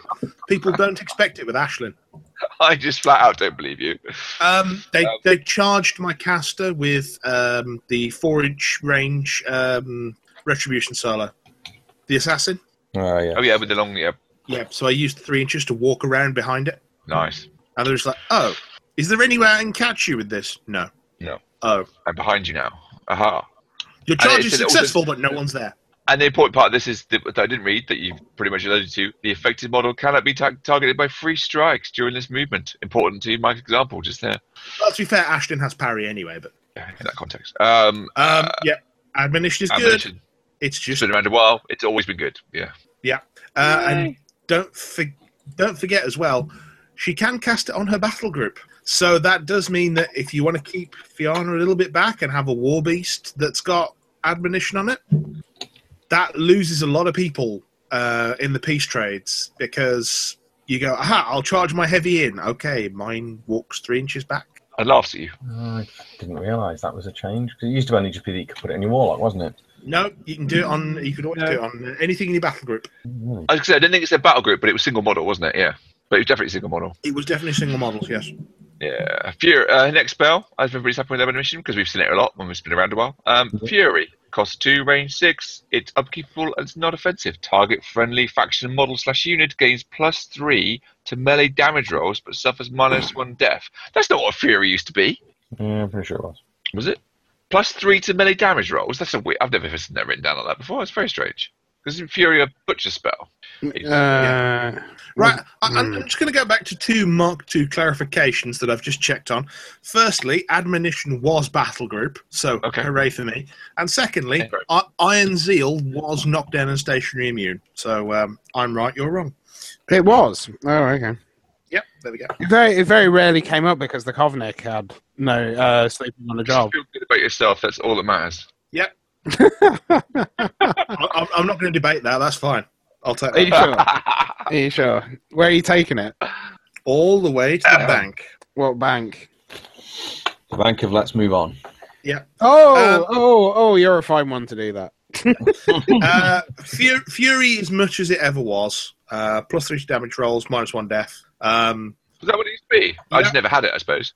I used to use it on P Butcher, isn't it? It's on P Butcher, but I used to use it on the Pathfinder Khador Jack. The Kodiak? Odd number. +3 to melee damage rolls is a strange sort of. Yeah, it's probably because it's never had Butcher. It used to go on the Kodiak to make that POW 19, which was pretty good. Yeah, because it's pretty pillow-fisted otherwise. Yeah. Fury's just good. I don't think there's... Yeah, put it on a war beast. They're low enough death already in Legion that it doesn't really matter too much. No. Well, unless you're talking the flying ones or the heavies, obviously. Yeah, they put it on Carnivian and you're laughing, aren't you? Yeah. Yeah, fantastic. Yeah. Where wouldn't you put it? Yeah, Def 11 to Def 10 on a Carnivian, not too bad. It takes it to PNS 21 on the bite and 19 on the talons. Shut up. So it's essentially something... It's dead whenever it goes into something. Yeah. What does Animus do these days? Yeah. What is the Carnivian Animus nowadays? I don't know. I was just making it up. I can't remember. I knew what it used to be, but it's probably not that anymore. Spiny growth. Yeah, it's still by spiny growth. Right. So armor 20 as well. No. Spiny growth. It's not even a glass cannon anymore. It never was. No, I know. Gallows. But that's the whole thing about it. I thought that was the whole give and take of Legion's War Beasts. Anyway. Or is that circles anyway? Yeah, most of them are. Not everything's a Carnivian. Don't forget that. Are Carnivians still quite expensive for what they do? They've got assault, haven't they? And I don't think they're 11 points anymore. No, I don't think they're 11 points. It'd be really cheap if they were 11 points. No. The Carnivian is 19. 19. So it's the same as it was. Yeah. I was going to say... They don't have assault anymore. It does have assault. No, it does. It does. Oh, yeah, of course. I'm looking at it right now. It's on the front, isn't it? Sorry. It's on the front. Assault to an icon. I apologise. I would say, coming from being Welcome to Elite Cadre. We don't know the rules of anything. What's an icon? No, I know the rules. I just forgot that he turned it into an icon. That's a rule, though, now. I was going to say, coming from being a Merc player, this seems like a really ridiculously expensive heavy. Because mine started at 11. Hordes, though. That's called Hordes. Although I have a 15-point heavy now, and I'm quite happy about that. I was going to say, my premium heavy is 15. What's your premium heavy? Sorry? Rover. Oh, the Rover is so good. Wait, is that the Shield Guard one? Yes, that's the Shield Guard 3 melee attacks one. Oh, yeah. My cheapest heavy used to be 9, for crying out loud. I'm happy with 15. Do you want to go back to Fianna? Yeah, I'm trying to. Gallows. Cost 3, range 10, power 13. Offensive, strange that. When any model is hit by this attack, it can be pushed d6 inches directly towards Gallows' point of origin. Nice. She doesn't have any speed buffs, does she? So I guess that's overtake, but no. Yeah. I mean, she's speed 7. No, that's what I'm saying. Gallows makes up for that. Speed 7. She moves it up, she drags things in, Warbeast charge it, and deck it. Yeah, Fury-ridden Warbeast charge it. Chain Strike. Yeah. She herself can actually get into some pretty interesting positions, and with Crit Smite... Oh, there and the other angle is, of course, you could put the next spell on herself, which would then take her to 15, 17, which isn't to be sniffed at either. Yeah.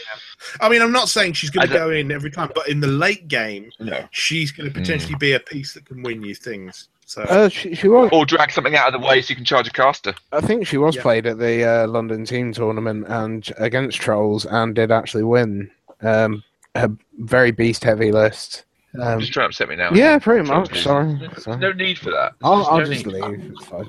I'll just go. I'm sorry. She also has Iron Flesh, which we pretty much discussed already. Cost 2, range 6, upkeep 4, offensive, not offensive.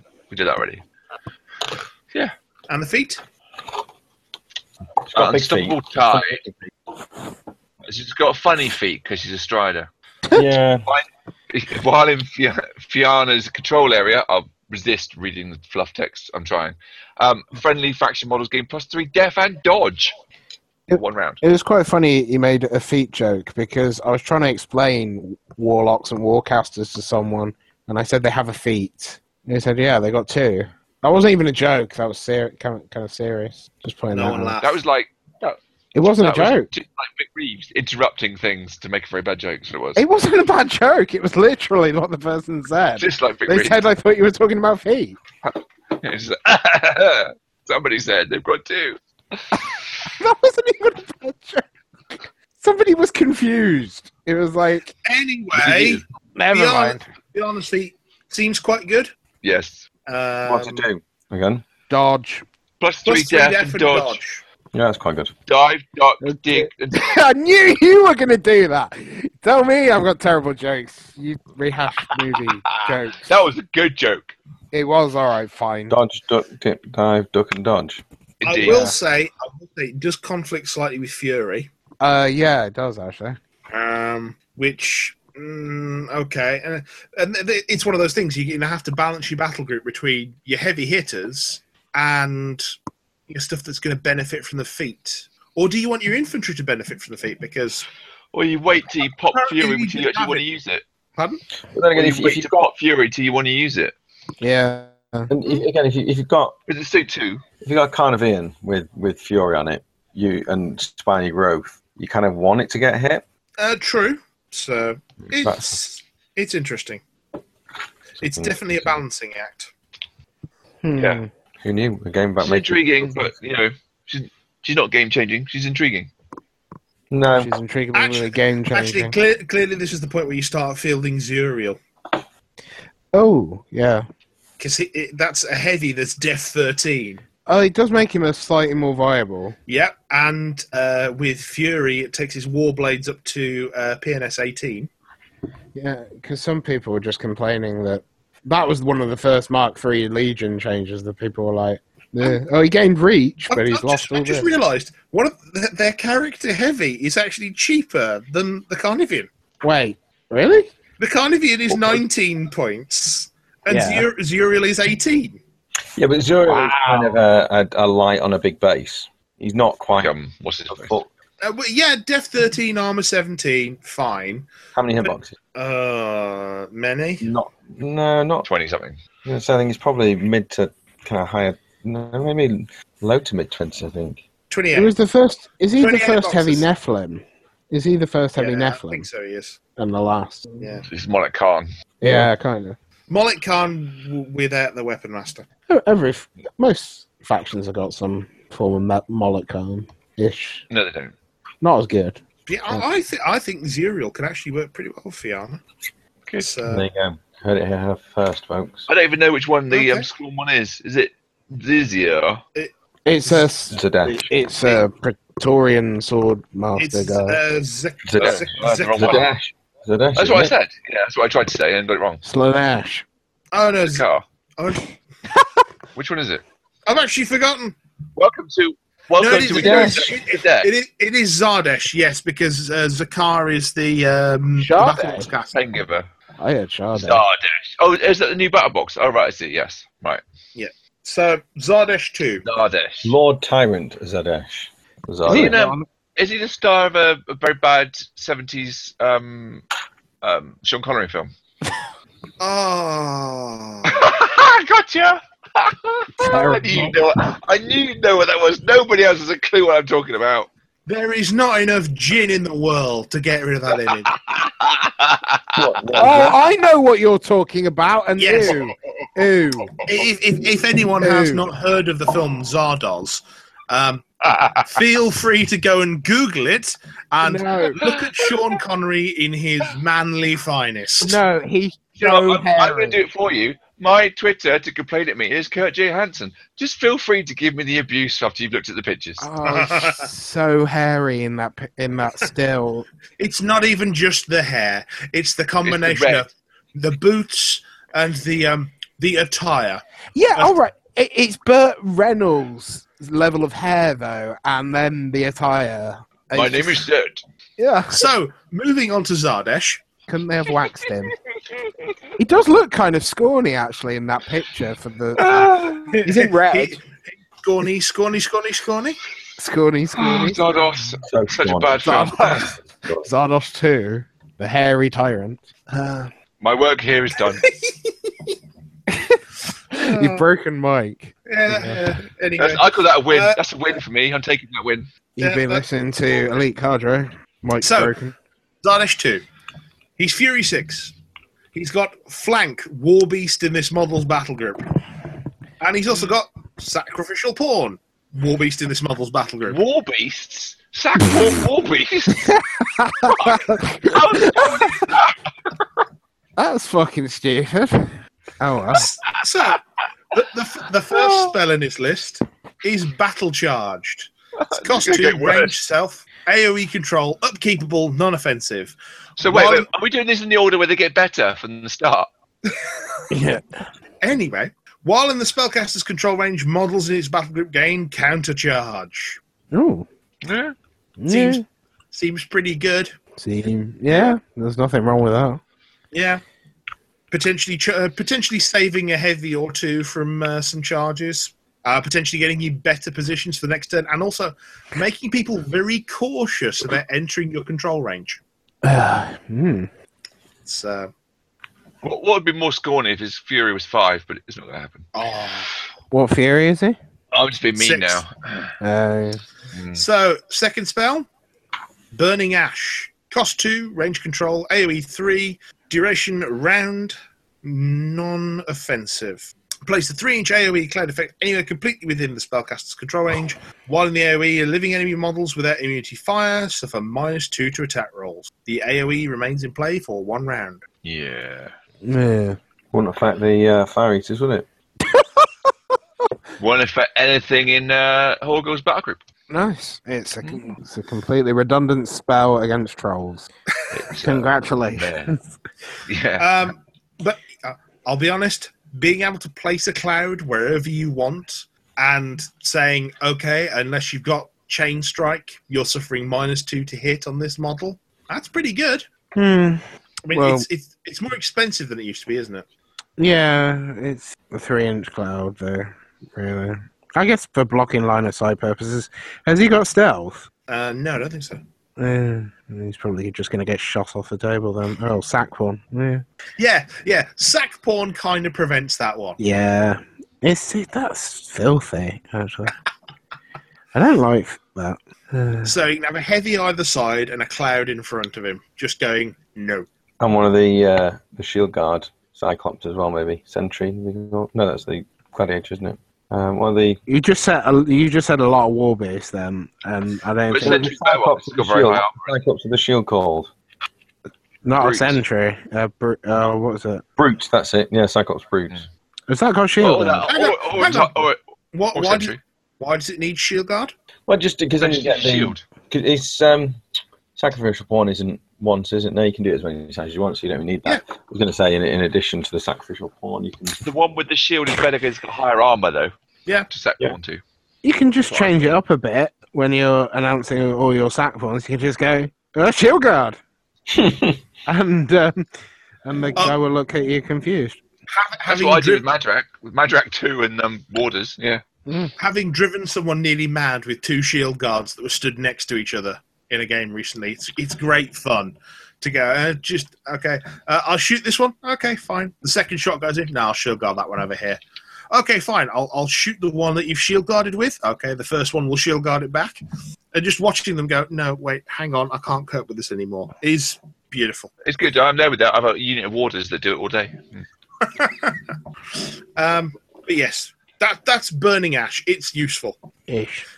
Well, particularly if you think you're going to get charged. Because -2 on attack rolls against a Warcaster. But he doesn't like it because it's been used to men off and he hates everything. Actually, that means... I don't hate everything. That means if he gets charged, he effectively goes into death 17. I've gone off men off a little bit. Really? We hadn't noticed. Sorry. Anyway, next thing on the list, Flashing Blade. It's cost 1, range... Yes. Range self. Is that a new spell? No. Spellcaster immediately makes 1 basic attack with one of its melee weapons against each enemy model in its line of sight in the weapon's melee range. What's his PNS? What's his PNS? PNS 12, range 2. Weapon Master? No. Mat 7. It's okay. It's not bad for getting out of it. Well, do you get charged by infantry these days? It's usually just a heavy, isn't it, that's coming in. You can cast it and get out of dodge, I guess. If you... Yeah, I think that's all it's for. I honestly don't see too much point in... no, I do, because I just remembered Flank Warbeast. Oh, yeah. Okay, in that case then.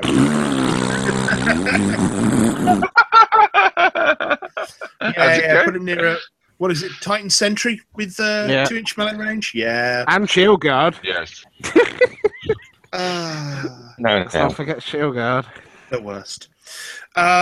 Yeah, okay, that works. Because that effectively makes him Mat 9. Yeah.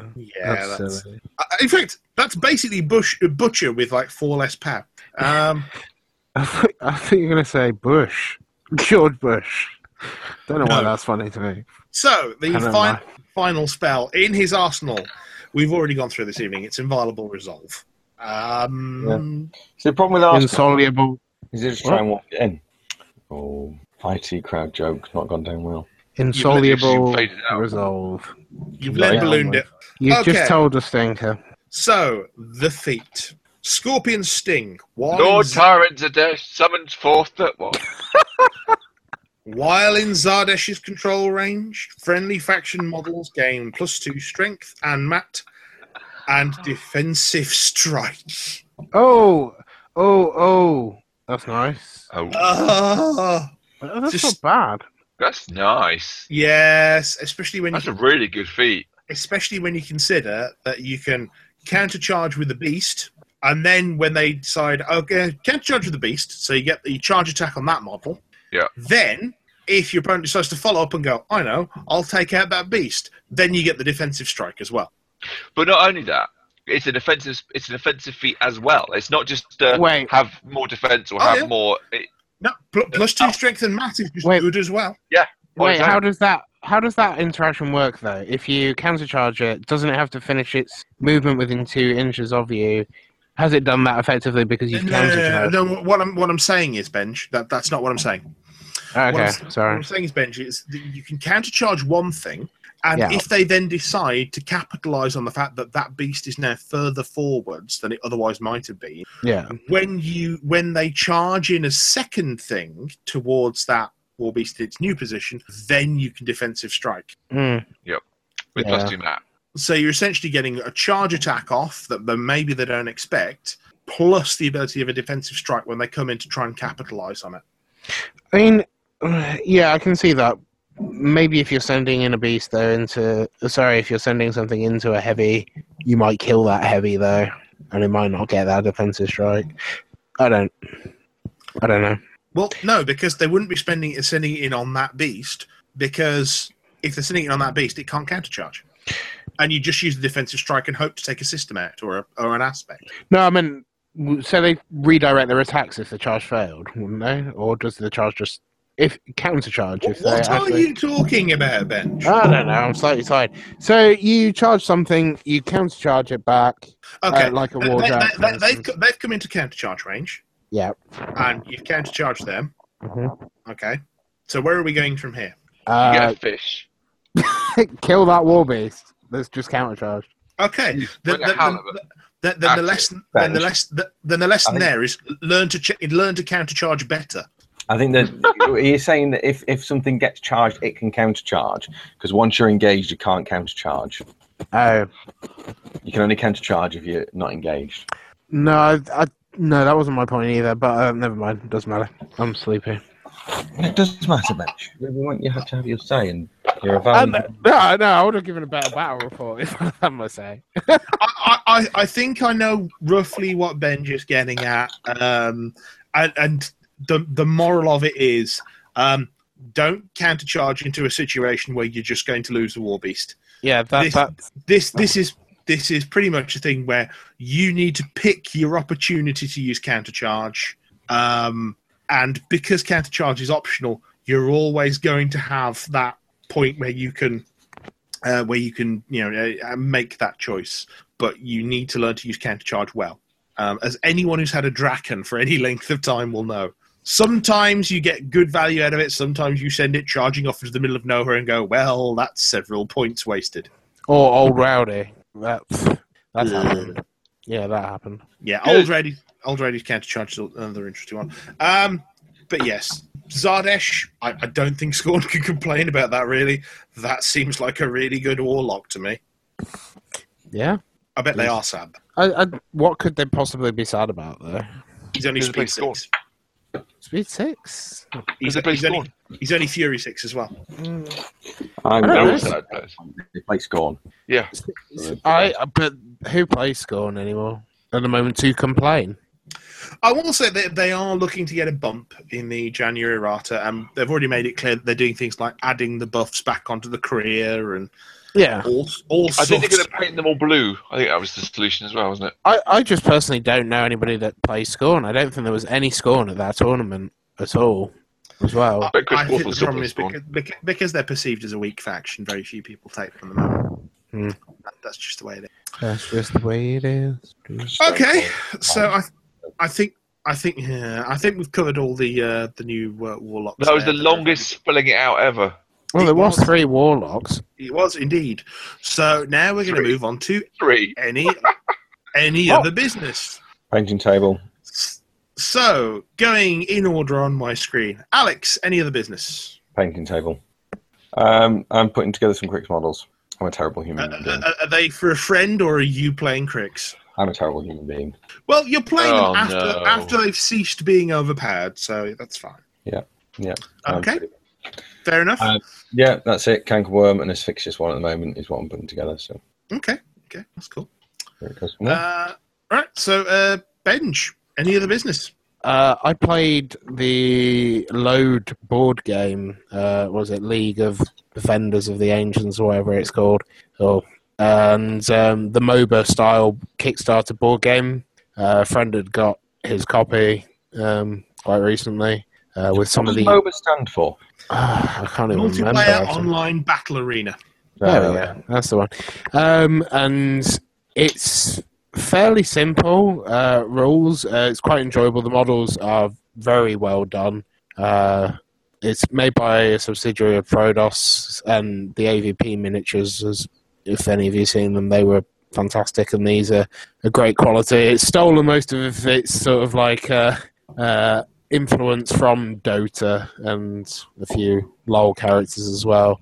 And it just plays. It's a bit grindy, but it was a good 2 hours. I enjoyed it, and the mechanics work quite well. So you push a lane, you kill the creep, and basically jostle for position with the opposing person. So would you recommend it?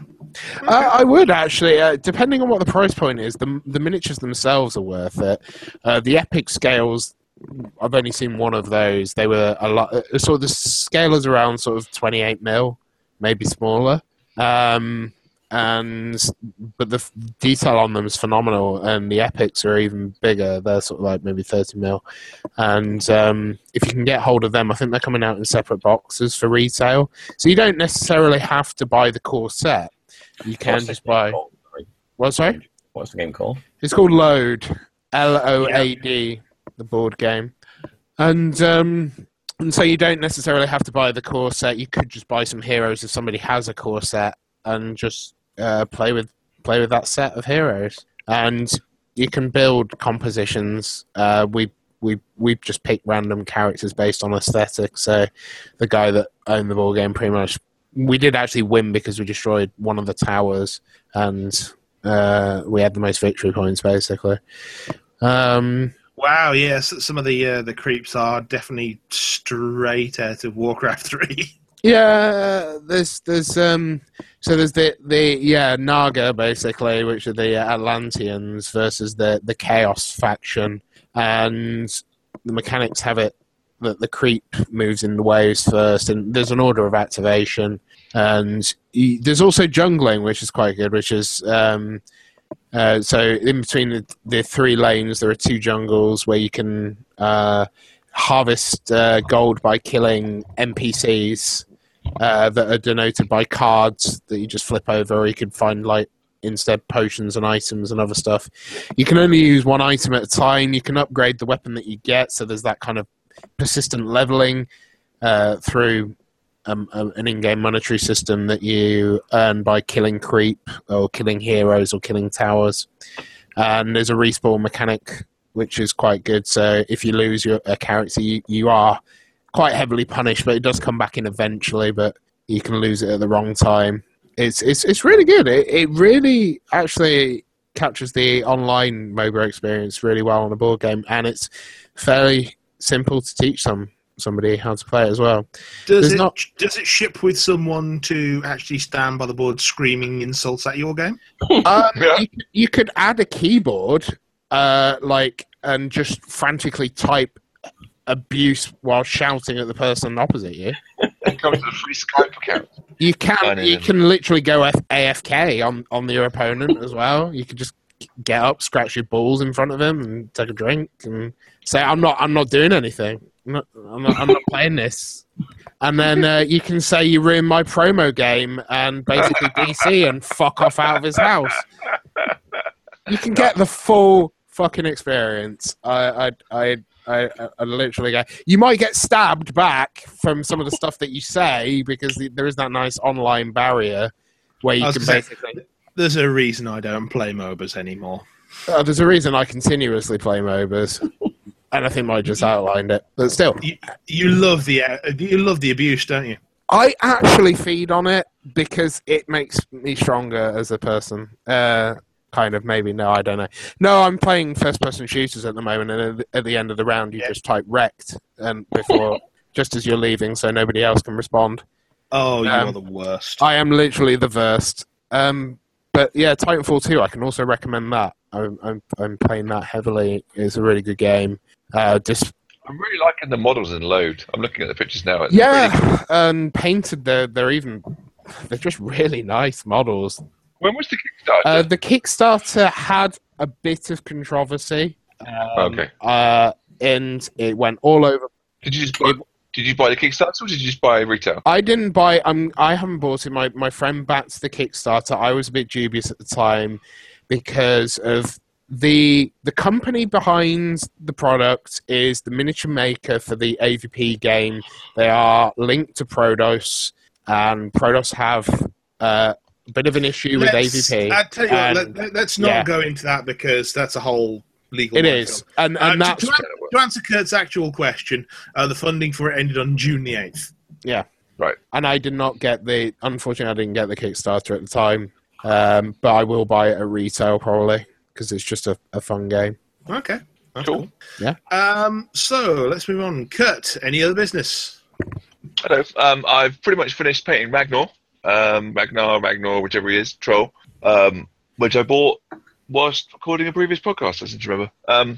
I've also dug out an older, unfinished Earthborn Diatrol, and bringing him up to a reasonable standard as well, so I can play 2 Earthborns again, because I haven't done that in a very long time. And my Fire Raiders are back on the desk because they never quite got finished, so they're here to just loiter and get in the way and try and annoy me until I finish them properly. Are they the ones that gain armor if they're on fire? Those are the ones, yes. Fire, aren't they? From a gaming point of view, I haven't played much. What I have played a bit of is more Black Plague, because Black Plague's fun. The kids all like playing Black Plague. Zombicide. Yeah, I'd like to play that. It's great. I've got Wolfsburg, and they are clamouring for werewolves, so we're going to have to move on to the Wolfsburg. Wolfsburger. Yeah, they all want werewolves, so we're going to start doing that. Yeah, that's it for me, I think. Okay. Well, I've gone out and bought a Games Workshop product because they re-released Blood Bowl. And I couldn't not. The models are lovely. The new pitch is really nice. Not too sure on the new range rulers and scatter templates. I kind of preferred the old clear plastic ones. For anyone who can see that the new range ruler is kind of... So, some of the dice... rulers. Sorry, some of those dice that come in this set, I actually saw one of the demos, are pretty shonky as well. The is it a D20? D16. It's D16. It's pretty awful. I don't know what you mean. It's a D16. It does not roll very well at all. It's a D16. Of course it doesn't roll very well. I would say that if you're having problems randomizing with 16, I still have my 3rd edition tokens, so I can put those in a bag and pick one out for a random player. No, I haven't had any problems with the dice so far. There's the new block dice, which are pretty much the old block dice. I've started painting my human team and realized I can't use my old colour scheme on them because it wouldn't work. So. Mike, is it a nostalgia purchase though, or is it an actual? No, I genuinely do still love Blood Bowl. I play it on PC. Okay, but I mean, there is a new GW game coming that I'm very excited about from a nostalgia point of view. What's that? Titan Legions. It's Adeptus Titanicus. Yeah. Legions, and that I want that so much. The scale's bigger. Everything I've read about it sounds amazing. I'm kind of sad the scale's changed. What's the scale? I'm not. They've moved it up slightly. Instead of being 6 mil, it's going to be 8, I think, and therefore the Titans are going to be more like 6 inches high. The Warlords. It's moving more towards Flames of War scale. Oh, okay. So, okay. Yeah. The Warlord Titan in theory is about 6 inches high, is the estimate. So does it actually come? Does it come with infantry as well, then? I don't think it's going to come with infantry, no. I think it's going to come just like the original game did, with just Titans, and then the infantry and other tiers will come later, just like it did originally. Yeah, originally it was Titan Legions, and then, what was it, Space Marine? There's a separate one? Space Marine. Adeptus Titanicus, and then Space Marine came out with infantry, and they kind of filled in the gaps afterwards. Space Marine was the first ever, the box and like the artwork was my first ever introduction to like Space Marines. It was... Mine was Space Hulk. Mine was that, and a cousin of mine having some Space Wolves, the old Terminators. I love the original game the original Epic when it first came out. It was amazing. It was just it was the artwork for Space Marine. It was just great. Sorry. It was a good box. I preferred the 40k second edition stuff myself. Oh, what the original Rogue Trader cover? Original Rogue Trader cover is fantastic. Yeah, with the guy meant to beat someone over the head with an orc head. Yeah. That's great. The fist, the Imperial Fist. It was Crimson Fists. Oh, sorry, yeah, Crimson Fist. Yes, Imperial Fists are the ones that are more buff coloured, aren't they? Yellow. They're just yellow. They're flat out yellow. Oh, there's the Space Marine. I didn't think it was technically yellow. I thought it was more sort of buff. But okay. Anyway, they're very yellow nowadays. There we go. I've got a picture. I'm just going to stick this on the chat for nostalgia purposes because it was just so good. There we go. Oh God, the old terrible Land Raider. No. Oh, did you see? I found one. I found an original 40k Land Raider. I've got one. I own one. They're so bad. They're just awful. See, were Gene Stealers around when this came out? Like, Gene Stealer Cultists have been around for ages. Well, Space Hulk came before the Cultists. Yeah, I'm not sure if Space Marine came before Space Hulk. I'm really not sure. They're close. Within a few years of each other. I was going to say, didn't the Gene Stealers turn up in Space Crusade? No, not first. I think so. There was Chaos and there was something else in Space Crusade. Eldar. I think Gene Stealers or some variant hybrid were in. Oh, there was Space Tyranid Crusade. Warriors and stuff in there, wasn't there? Tyranidy things in Space Crusade. Yeah. Gene Stealers, I'm pretty sure just did first appear. Any variation that first appeared in Space Hulk, the original Space Hulk. But there were two versions of it before much else came out of that ilk. But a similar time to Space Marine. It's a similar sort of time. It's not far off. It's just because you're googling dates now, aren't you, Mike? I am, yes. It's just because the banner in there has the Ultramarine Macragge, killing the. It was a myth Gene before Stealer. It was a reality. Battle of Macragge was a myth before anybody really knew what it meant. Yeah. Gene Stealers first appeared in Rogue Trader. Oh yeah. Wait, so does this predate Rogue Trader? No. Oh, okay. Yes, Gene Stealers appeared in the first edition of 40k, but at the time were not related to Tyranids. They were simply noted as an enigmatic monster from one of the moons of Imgal, spread throughout space and threatening to become a real menace. Can't tell you what minute just came out. There was more stuff in Rogue Trader than ever was released under its banner, though. Well, that had some really weird stuff in it. I mean, that was back in the days when you could take like Beast Men as through Imperial Guard, and there was Zotes and all sorts of other stuff. I remember Matt Townsend has got an original copy of Rogue Trader. I remember thumbing through that for the first time because I never saw it when I was growing up. And it was mine's in bits in a box because it just fell apart. And his is in really good condition, surprisingly. And it's got all the Space Marines with with swearing and graffiti on their armor, and cool. Back when it was cyberpunky. It was a very different unit. I mean, even if you look at second edition and the War Gear book that came in the box, the sheer amount that's in there. I mean, you've got the cards. They were so annoying. Even though I love cards now in other games, it was so annoying. Yeah. Well, you have things like a double-page spread on an explanation of how a thud gun worked. And the conversion beamer that just never got. Oh God, yeah, I love that. The conversion beamer was mad. And anyone who can remember the rules for the original shock attack gun, good luck to you. Oh. The one that had different tables for if it was being applied to infantry or vehicles. Or tanks or, I mean, it was such a shonky game, and it just made no sense. It was fun to play. It took 1,000,000 hours to do so, but the background to it was just phenomenal at the time. And now it just takes hours to play, and it's whoever's rolling on the most dice. Shame. I was going to say, I thought the playtime on 40k had been severely reduced. No. I don't know. Because at Club it seems to go on for a while. that may be the point values they're playing to, though. I know you can play 40k quite successfully at low point. We're quite off the topic here. What was the topic? Yeah, I think because it's midnight, we should probably end. Just end. Well, we might as well, because I've got work tomorrow. So yeah, me too, and I'm tired. And yeah. Need some sleep. So, Alex. Yes. Just sign us off. Go on then. You've been listening to Elite Cadre, the epic podcast that doesn't take itself too seriously. I've been Alex. I've been Mike. I've been Kurt, and don't forget to Google Sean Connery and Zardos. I am Sean Connery and Zardos. Oh, dear God. I'm that hairy. No, I'm not. I'm not that hairy. Method acting.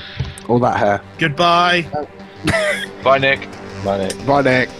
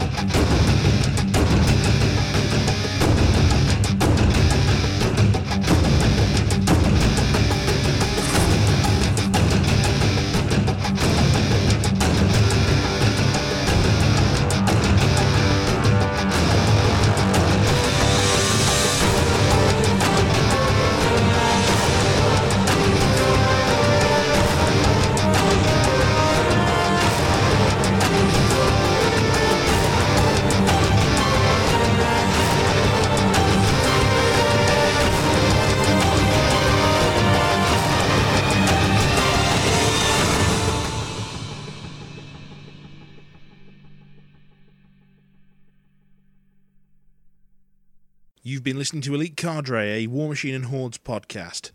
Email us at elitecadrepodcast@gmail.com or find the whole team on Twitter at bit.ly/elitecadre.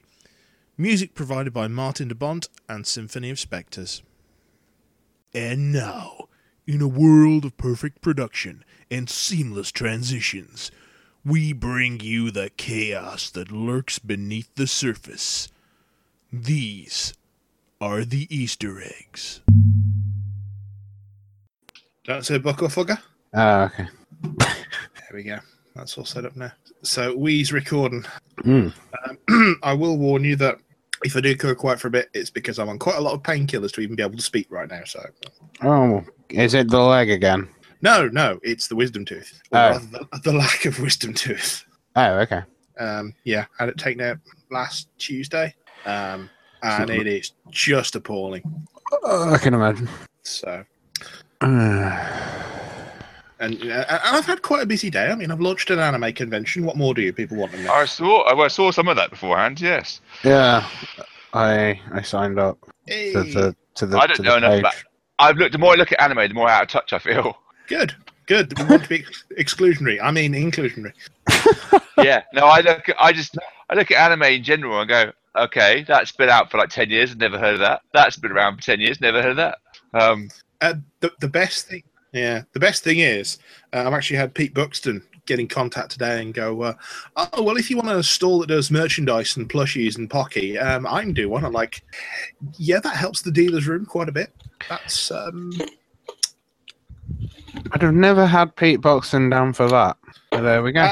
Well, his wargaming store in Rill is also an anime store. Oh. He's a bit of a whore for anime. I was aware of that, yeah. Yeah. A bit of a whore for anime. Sells a lot of anime t-shirts and stuff like that. I might even wear an Elite Cadre t-shirt to sit and do this as well. I literally walked in the door just as you were posting, when's this happening? I haven't stopped all day. Well, I've just finished a very nice beef stew, so... I'm having like a baked potato and beans because that's all I can cook in the time. Oh, this was slow cooked from this morning. It was... I'm having Pringles. Well, I was at the door with kids to the school run, and today has just been one meeting merging to another. I got to 3 o'clock and I went, why do I feel a bit faint and not really concentrating anymore? Oh, I haven't eaten yet. Yeah. Can people hear me? No. Yes, we can. I didn't know. Alex, you could probably do with being a little bit louder, but it's fine. Is that better now? Oh, yeah. Yeah. Quite clear. Or southern, though. Anyway. Bit better. So, discussions for tonight. Benj, you entered the team tournament, so you happy to talk about that? Yeah, I think that might be my... Because last night I got to bed at stupid o'clock. If I do get mute, I'm doing some stuff, so if you want me to talk about that, just let me know. letting you know now, Benj. Yeah, I have to do some washing. I want to talk about ATC. Yes, I did see that one. Next year's. Next year, it's 2017. Yep. Oh, Yep. What else did we say we were going to discuss this evening? I had a list. We can talk about the upcoming errata for January if we want. Yeah, I don't know anything about it. I have to look at some links and stuff first. That might require going through the insiders. Should we take a pause on that one and just wait until they come out with the errata? No, yes. I put it in the publication. I'm going to talk about it. So I think we can kind of touch on it. Okay, that's fine. Well, I'll go through the. Alex, because you're on your phone. No, I'm not on my phone. I'm watching my PC at the moment. Okay. Would you mind just getting together? Would you mind getting together a list of the links for the insiders about the errata? Cheers. Then we've got the stuff about the ETC, and then second half we can have a quick go through the new warm-ups. Ooh. If everyone's okay with that. Did what's his name spoil any stuff about the Retribution Warjack? Because he said he was going to on his Twitter feed or something. I don't know. I have no idea, Bench. Doug Hamilton, is it? He was going. Don't follow him. Okay, no problem. So, are we going to be spelling it out with Madrak 3? How do we do that? They haven't fully confirmed him, have they? Is he in War Room? Yeah. He's been released. He should be in War Room. Today? All right, I'm all over that. Hang on. Today. As in not yesterday, today. But wow. Today. He's on it like white on rice. Fine. Well, I'm trying to eat as well, but I'll have a look, see what I've got. I'll need to do I'll Alex in a minute where I sit here eating. I haven't got any prawn crackers, though, I'm afraid. I've got crisps, actually. Yeah, it doesn't look like there's an update for Madrak. So you taunting bitches. Trolls, Warlocks... Yeah, I was just trolled. Yes, I was just trolled. He's been released today. I guarantee he's been released today. It's on Twitter. He may have been released today. However, he hasn't been updated in War Room yet. No. I'll do another check for updates, but that's already up to date. No. Oh, taunting. That's what that was. Got all Alex excited is then. leading us all again. I apologise for nothing. How could you? You've been misled by Alex Smith. Currently up to date. Who knew? So if we just go on the newish Warlocks then. They are definitely all in there. Oh, are they now? Cool. Yeah. Oh, yeah, I've looked at that. Yeah, I forgot that. I have looked. So Una and Horgle, Zakar and Fianna? Horgle was the only one I've really taken any notice of, but yes. Because trolls. You knew that already. Okay, links. If you're a troll player as well, have you seen the thing that they're doing on their Tumblr at the moment? Isn't it a troll? I'm not falling for 2 trolls in one evening.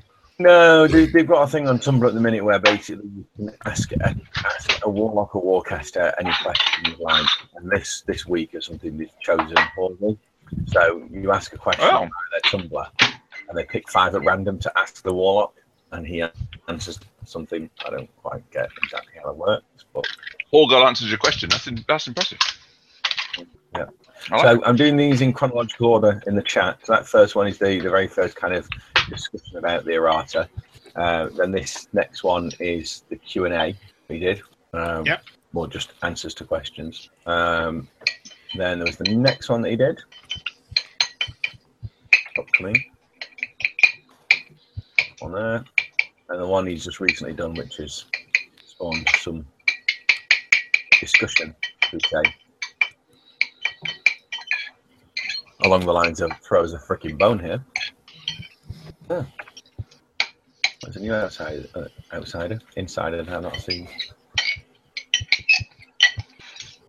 Man, Kurt's going to get so many complaints. I don't know why we're making that noise. But I'd like to start with, I am not Alex. Yeah, and we're not formally starting the podcast yet. We're live, though. Don't be sheepish about it, though. It's recording. I know. But it's not. This is the after bit. before bit. This isn't the podcast proper, is it? People can complain what they like anyway. Dear complainers, complain what you like. My name is Alex Smith. My head hurt already, and then you started talking, and now it's got worse. Is that one of the complaints? Is there a desktop Twitter app that allows you to be logged into multiple Twitter accounts at once? I use tweetdeck.twitter.com. Well, you need multiple. I would say you would multiple different apps would be the best way to do it if you want multiple different Twitter accounts. No, it isn't. No. So what's the one you use, Mike? Right. Are you talking about on a Windows desktop, multiple? Yeah. Okay. Yeah. What you use is something called TweetDeck. And what this allows you to do, you go to tweetdeck.twitter.com, you sign in with your standard Twitter login, and it enables you to add a second account to that. So, for instance, what I have set up is I have my normal Twitter feed, followed by some Twitter lists I use to make just reading Twitter more readable. Then I've got the Elite Cadre one with the replies for that as well. And then on the end, I've got the one for my anime convention. The login details for the Elite Cadre Twitter. Have you got an anime convention? Yes. Well, just tell me now, mate. You know the username, and I will put the password in the chat. Elite.cadre.elite. There you go. I haven't got any crisps for those people that want to complain. Not with me. I can go get some if people want to complain more. I can go get noisier food. Have you got any poppadoms? No, I know that's your speciality, so I haven't got any of those. Crackers. Yeah. So I've got TweetDeck on the thing. Yeah. Garage. So you just used the internet successfully. Bloody hell. I know, it's terrible. What's the world coming to? Yeah, what you need to do is on the left-hand side, you should see a little logo that's like two people next to each other. Okay. If you click on that, it should bring up Twitter accounts. Yeah. And you can use the add account thing at the bottom. Oh, man, I need to remember the password. Nobody's listening. We can give it out now. Have we actually got any listeners? Yeah, we have. Is it Matt Townsend? That's the question. I thought you were going to say an amount. No, we have at least a listener. At least a listener. Had a bit of feedback, some direct feedback from a listener. Okay. Yes, oh dear. In relation to the amounts that we talk over one another. We don't very much. I didn't think we did, but he said that there was a particular episode, and I think there were a fair few of us on this episode where it kind of got to the stage where a few of us were talking over one another. When we get to 5 people, there is a lot of crosstalk. 5's too many. Yeah, 5's too many. That's why I didn't record on one of the recent ones, because 5's too many. Shut the conversation. Get rid of Nick. That's just not fair. Yeah, I'm there with that. Where do I sign? On the dotted line, sir. I think you would just be a little bit more careful about what we're doing. Yes, indeed. He says talking across someone. So, in relation to things. In relation to things, brilliant. The running order. Most insightful in relation to things. I like it. In relation to things. Where are we going to go with first? Well, do you want to talk about the ETC first? Yeah, can do. Yeah. Okay. Well, our choices are. I'd like to do the Warlocks in the second half. Yeah. It's basically an extended spelling it out. Okay. And then that gives us the errata, Benji's tournament experience, and the ETCs. So either we go straight into the errata, and then sort of sandwich the ETC announcement between that and Benj, or we launch with the ETC thing as news, and then move on to the errata, then the tournament. Your choice. Should we do general news first of all, and then we'll do the ETC after that? When you say general news, the general news we're talking about will be the errata stuff. Yeah, errata. Yeah, that's what I mean. Okay. I mean, let's just. I thought there were a couple of other bits to come out since we last recorded. I've not covered anything. Link. But busy for the last week or so. Busy. Stunningly, when you're on a large amount of painkillers, you immediately become very, very busy and don't want to talk to anyone. I imagine everything. Well, proportionately, it's harder to do anything, isn't it? Pretty much. I had 3 days working at home last week because I could not handle the office while I was on painkillers because I knew I would have thrown someone through a window. So, oh, that was hilarious. Sorry, not that. not painkillers and throwing someone through a window. No, never mind. Out of context laughter. Excellent. Yeah, it was funny. It was funny. In news, discussing the December update for SmogCon that's just come out today. Yeah, we can discuss that. Is there a December update for SmogCon? Yeah. Yes, there is. What's the update? It's quite basically update to schedules. Well, we'll cover it. I'll grab it on the screen so I can have a quick chat about it. Also, at this point, I have but one painted model on my desk. Get ready for this if you can see it. Is it a Spriggan? No, it's not a Spriggan. You may recognise that one from just the outline. I can't. It's really blurry. Stop talking, Ben. Stop talking. Yeah, it keeps flicking back to you, Benj. Oh, I know what that is. That's the Blood Bowl thing. Morgan Thorg. What is it? Yeah. Morgan It's Thorg, the is that free. his name? It's the free Morgan Thorg I got many years ago. The free Morgan Thorg you got. Yeah, Games Workshop delivered my Blood Angel Codex late, and as compensation, they said, "What do you want?" And I went, "A free Morgan Thorg." They went, "Okay." Wow, was that back when they were? I was muted company? then. We're trying to.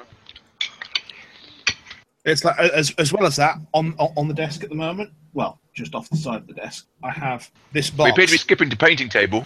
Oh yes, this lovely box which contains a full human team and a full wood elf team. I'm going to go out on a limb here and say that you're playing some strange football game again.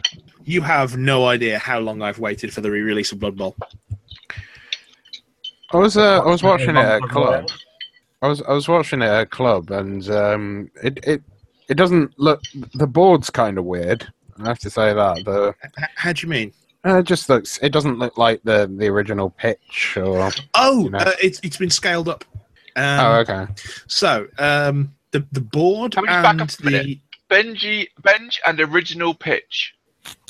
Were you even born when the original one came out? No, I thought I've seen it. I think by original pitch he might mean the 1998 re-release. Yes, the cardboard one. I think he might. He must, mustn't he? Wait. When did I was 11. When did the first Blood Bowl come out then?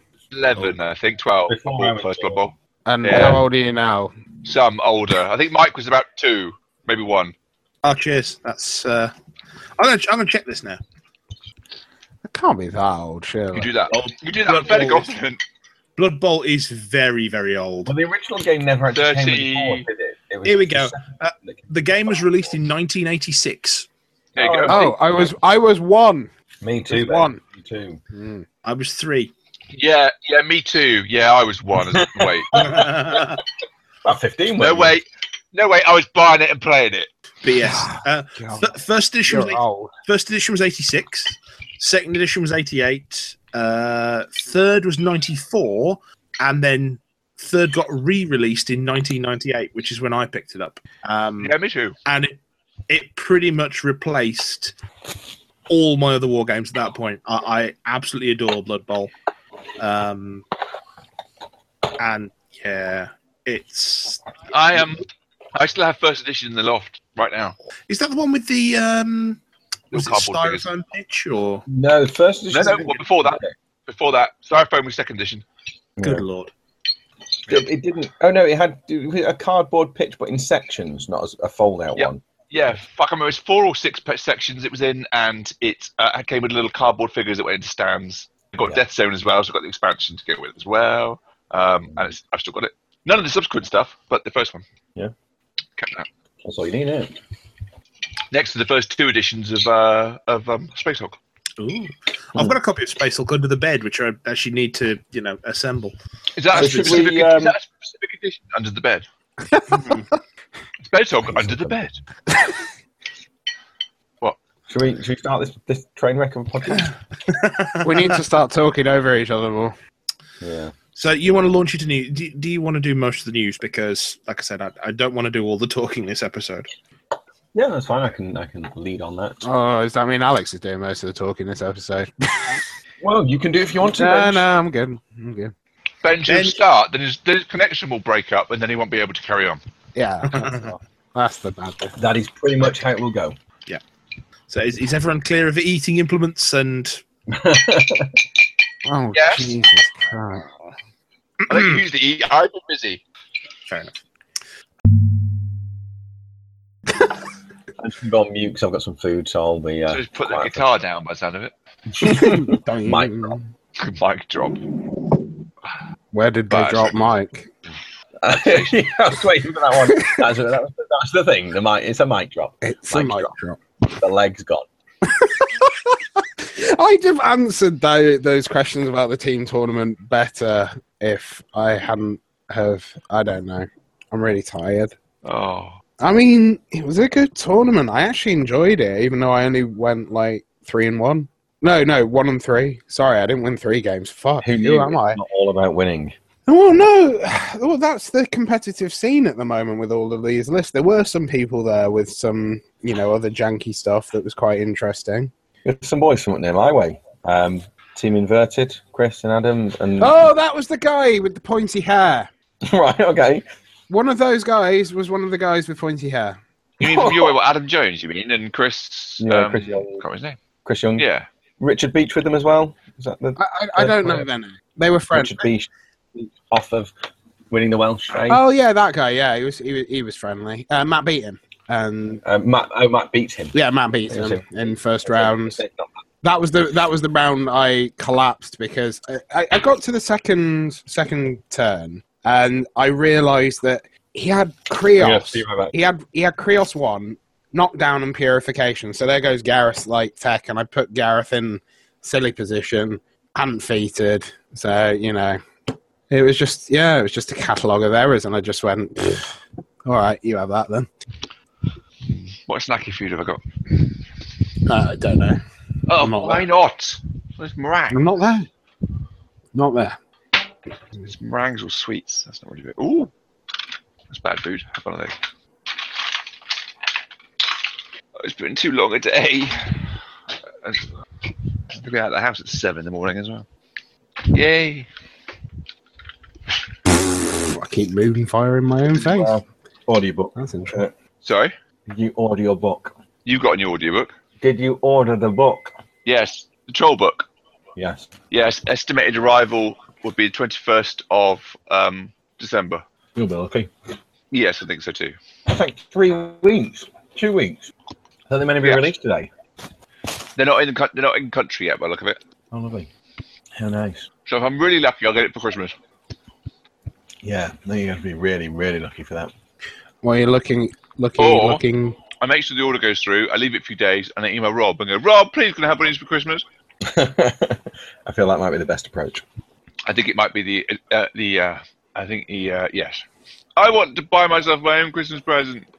Please, can I queue jump? Dear listeners, I would never abuse my position to try and get things from stores just because I know the guy that owns it. You would? I bloody well would, yeah. That's why we love you. Oh, yeah. I just realised something. We're still live, aren't we? Yeah, still alive. You're gonna love me. And I can hear you eating what sounds like a yogurt. Yeah, it sounds like a yogurt, but it's not a yogurt. No, it's similar. It's similar to a yogurt in a kind of a pot. It was a cheesecake. A cheesecake. Interesting. Whew. I really can't wait to get into my new flat so I can start painting again. Honestly, I'm sat at my painting desk and I'm doing no painting, but I know. I got a model back from a friend. I'd asked them to get my Alara done that I'd got. He'd managed to get from the States from Gen Con, and he's done a really good job on it. I just really wish that I could sit down and start going over all the old shit that I still got left to do. Got boxes of unpainted models, Infinity mainly. But I want to start painting.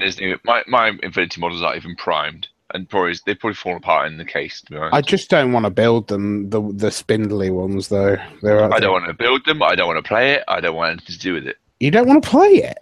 No, I don't get it. It's like a foreign language. I don't get Infinity. I've tried. I'll probably just try again. I've got a friend that can play it reasonably well and understands the mangled Spangrish. The nearest thing I have to a gaming club consulted on the new version. Really?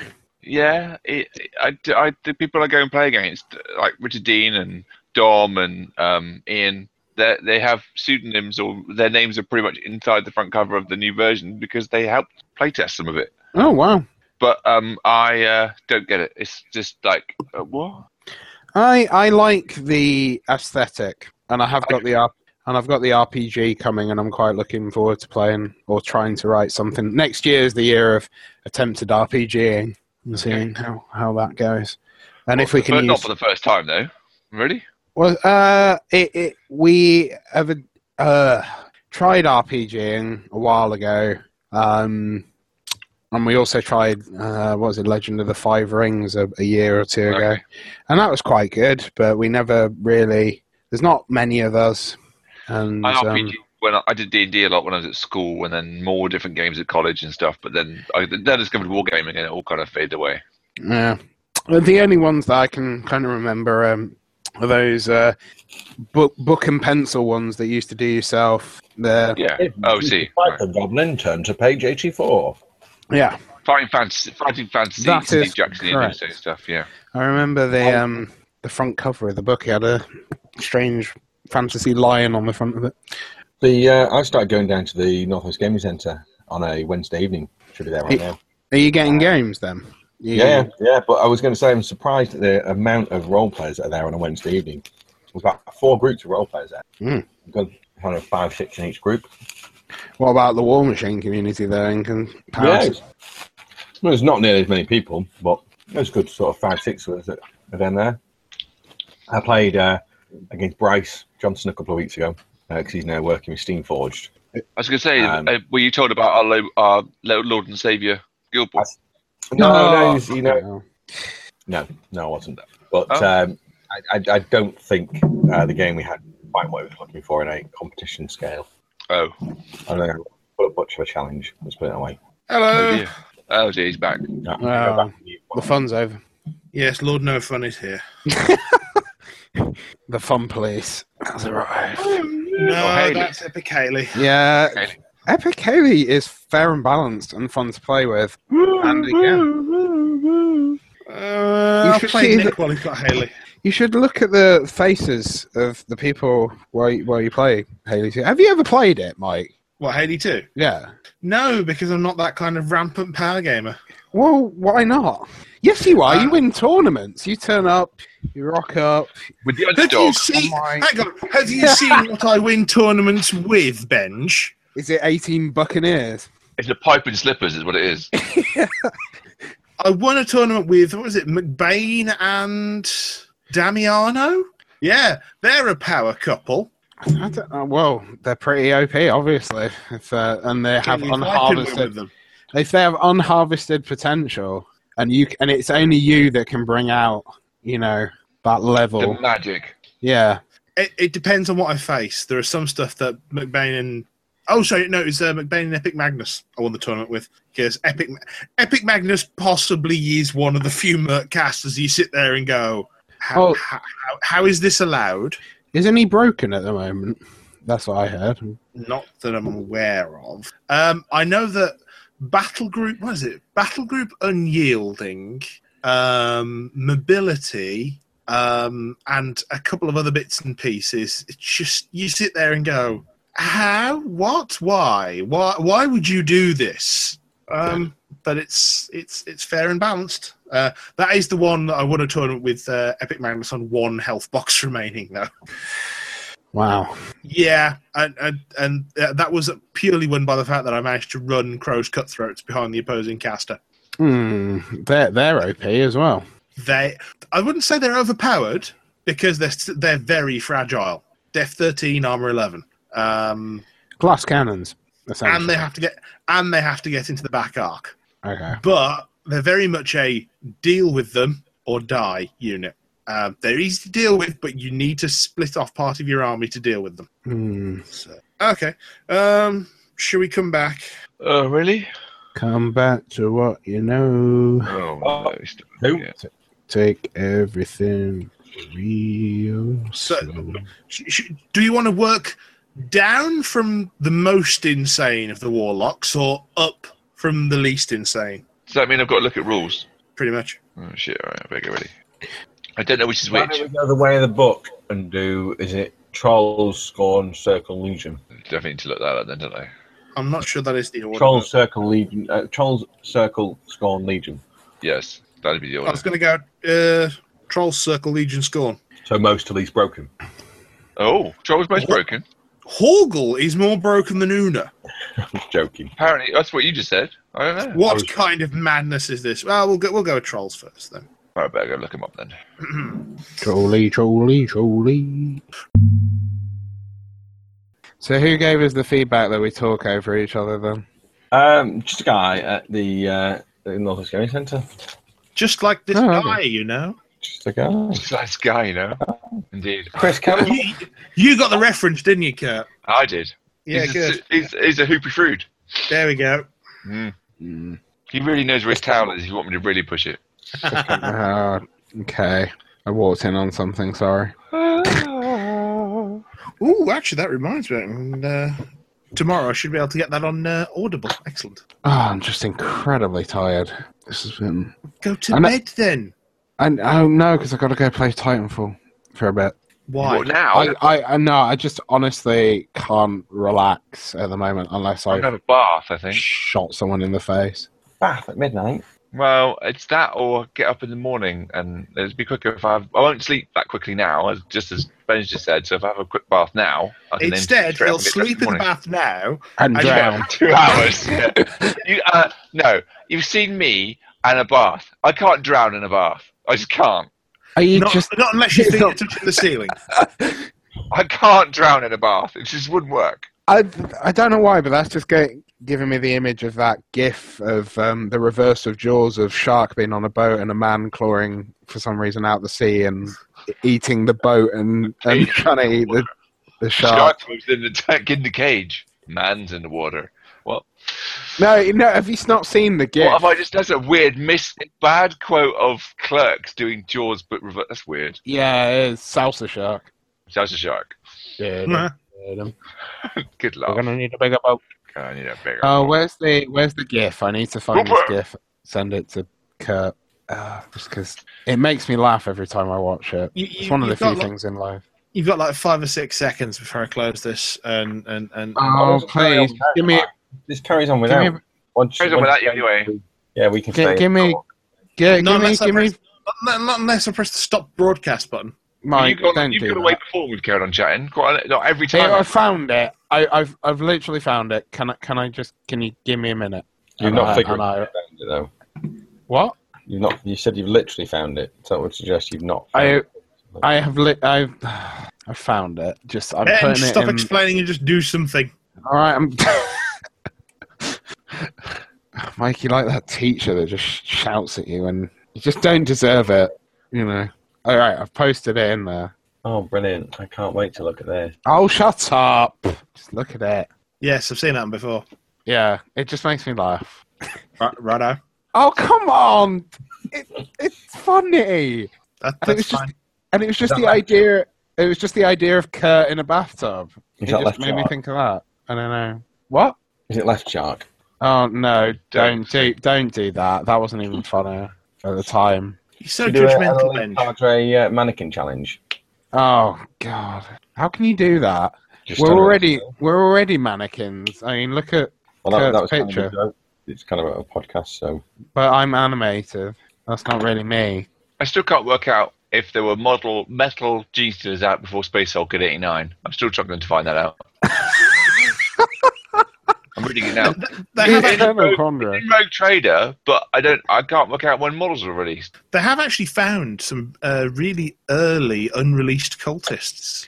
Well, I had some cultists and stuff that came out kind of that were either released or were around at a similar sort of time. But because I had the cultist, I might still have the cultist army probably in the loft. Wasn't there an article on Bell of Lost Souls about some of the rules quite recently of old Gene Stealer cults that were just mental? Limousines and stuff. You make limousines and things. I had one of those. Yeah, one of the armies. I had an army. And now the ultimate gift to send back to Benj. What's that? Oh dear, what have you sent me? Oh, that is not even funny anymore, and they fucking worked it into Overwatch. Do you know, Beth, I've been seeing for about 7 or 8 months, has changed her name to Elizabeth Archer.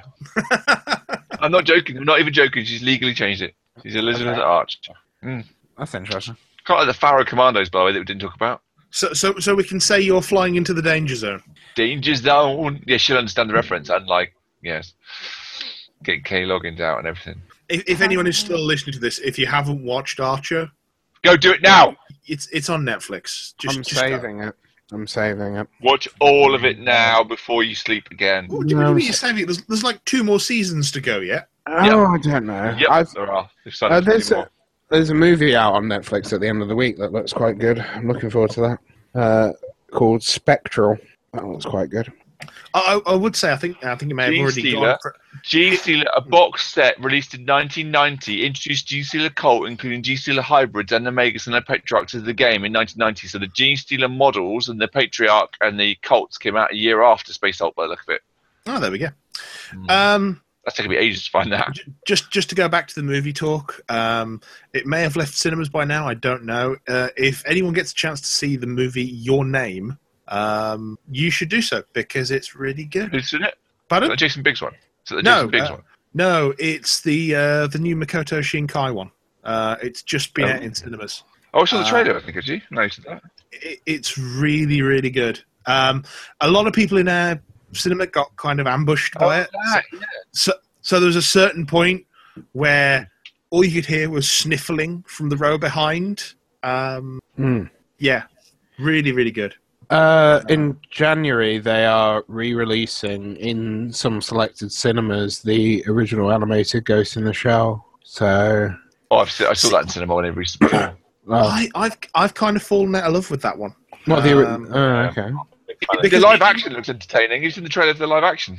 It does. Yeah. I did like the original that version of the Ghost in the Shell when I saw it. Then I read the manga. Then I saw Standalone Complex and went, oh no, these are better. Oh, Standalone Complex. Yeah, but Standalone Complex is really good. You can't. I still like the Oshi original movie. I do.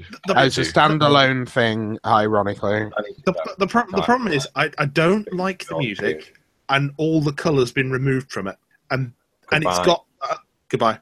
It's got Oshi's horrible navel gazing stuff in it, which he puts in all of his movies. He actually made there's a movie he made called Avalon. I've got it. Which he actually made worse by having more of this navel gazing, what is the soul bullshit in it. Yeah, he did. He takes 20 minutes to put across a concept you could put across in 4 words. Yeah, but I suppose if you like that Stray Dogs was alright. I quite like the what is the soul of Ghost in the Shell. It's half the point. Have you seen Stray Dogs? It's supposed to be. The concept itself is a dual plot concept, isn't it? I'll get your point. It is the point of the film cut. However, I think he could have got. He really hammered on that message when he didn't need to. He could have said it much more succinctly in a couple of lines, got across the same message, and been absolutely fine. I just felt like. For me though, I like the because it's the 2 halves. So there's the spirit of a computer lost in the net, for of a better word for it, and then there's the general who's then questioning herself, and is she still human? And is, despite her enhancements, is she still human? Where is her soul? It's the 2 stories mirror each other all the way through the whole film. You're not going to like them this new live action because Oshii is the main consultant on it. So he's the main consultant on it, but if you look at a lot of the stuff, it's blending. The movie, it's got the antagonist from Standalone Complex Series 2. It's got bits of Standalone Complex Series 1 in there. It's definitely got some of the manga influences. Have you watched some of the little bits on YouTube? They're really good. Yeah, they've got a full trailer now as well. No, I meant the making-y bits. There's a few making-y bits on YouTube. No, they're very short. They don't spoil anything. Yes. They're really good. Yeah. No, I've seen some of those. I mean, it's definitely something I'll go and see. Yeah. But I do have problems with Oshii as a filmmaker. But how many of his? I like Standalone Complex. How many of his films have you watched though? Because his earlier stuff, he did it quite well. He did the soul searching quite well. I mean, I've seen Ghost in the Shell 2, Avalon, Wolf Brigade, possibly a couple more back in the day. Did he do the animated Wolf? Pat Wolf? Labor. I like Pat Labor. Both Yeah, Pat Labor. Pat Labor is amazing. I like Pat Labor. It's very long, but it's very good. And Pat Labor too. Yeah, I like Pat Labor too. Yeah, I like that too. Pat Labor 2, in some respects, is better. And that's got your navel gazing in it, if you want to call it that. But it is so well done. The music, the pacing. I watched that in ages. I need to get that. I need to download that. I haven't watched that in a long time. That's really good. There is a new Pat Labor, you realise? Oh, I know. Yeah. And there's the live action TV series, which is more comedy. Also, the original Pat Labor and the original Appleseed seem similar, and yet the remakes or reimaginings of Appleseed have gone off in very different directions. They've gone more towards the manga. Yeah, they have. It's more Yeah. But I like the way the different Appleseed stories tell the same story in some respects over and over again, but different aspects can give you different backgrounds. So you watch all of them and you find out all about Baleto's background, how he became cyborg, and all this kind of stuff you find out from watching the different interpretations of it. Yeah. You read it, you probably find it all out that way as well. But although the original first animated movie was a travesty, bear in mind there was nothing else at the time. I liked it because I was like 19, and it was comparable to what else was around at the time, except Akira. Yeah, but I liked Black Magic 88, M88. So I'm pretty bad as well, but. That was a bad movie. Bench, we know you're a terrible human being, and that's... It came out in a massive wave of... We got hit with tons of everything from Wicked City to fucking Cyber City 808, Silly Series, which I really loved that when it first came out. Actually, tons of stuff at the time. Thinking of all this, I've actually just had clearance from Manga today that anything of theirs we want to show at the convention we can. Oh, the label? Yeah. Excellent. So... I would definitely watch Tank Police. The original Dominion Tank Police. Yeah, it's so bad and fun. I love that thing to pieces. It's so daft. Bad. Yeah. It is. Bartholomew.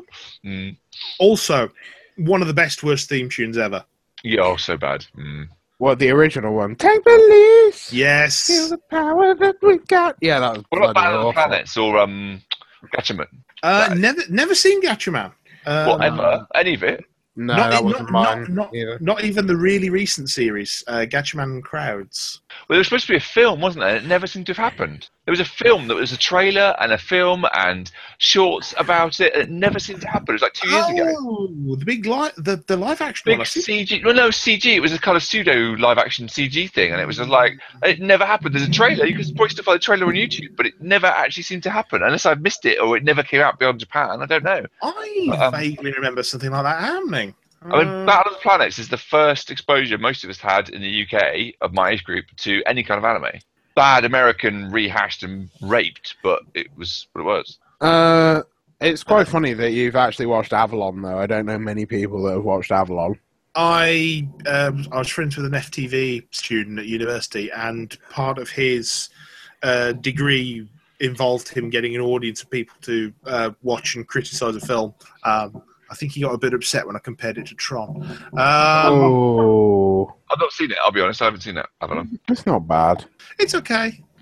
It's got a decent story going for it, but I think you could cut out 20-25 minutes and it'd be. What's the new Pat Labor like? Is it another sequel or is it a remake? I think it's a short at the moment, building up to a new series. It's based on. It's kind of like the first movie, but it's more like the TV series, more slapstick. Okay. You got to realise that Pat Labor's TV series originally was more of a comedy with a bit of. Okay. With a bit. I like the fact it's got serious. Yeah, it had an animated series. It was comedy, but then there was a layer of like detective stuff, and then that's why 1 and 2, like 1 starts to go down that route. Like, it's really creepy when the virus takes over the heavy industries, whatever the hell it's called, and you just see the screens with, like, Babel written over and over again. That scene was really dark. Actually, I will say, if we're on the classics at the moment, there is one thing I've just picked out of my pile of stuff to watch that I'm going through at the moment, and that is Bubblegum Crisis. Oh, yeah, I got that. That's good. Yeah. I'm old enough to have seen Akira in cinema with in in the original subtitle in cinema, and we got cinema release in the UK in about '92. Not even the original dub with one of the turtles in. I have seen that, but in the cinema I saw the original with subtitles. Wow, you're old. And I've watched it in Japanese without subtitles because I used to watch it so much. We ended up watching it because we knew the plot, knew what was happening. We didn't understand Japanese entirely, but you kind of go, I know this film so well, I don't care. Best thing I ever saw was when I was in Tokyo and I saw Zeta Gundam: A New Translation, the first one where they integrated new animated scenes. Zeta Gundam, the film where we couldn't be bothered to reanimate half of it.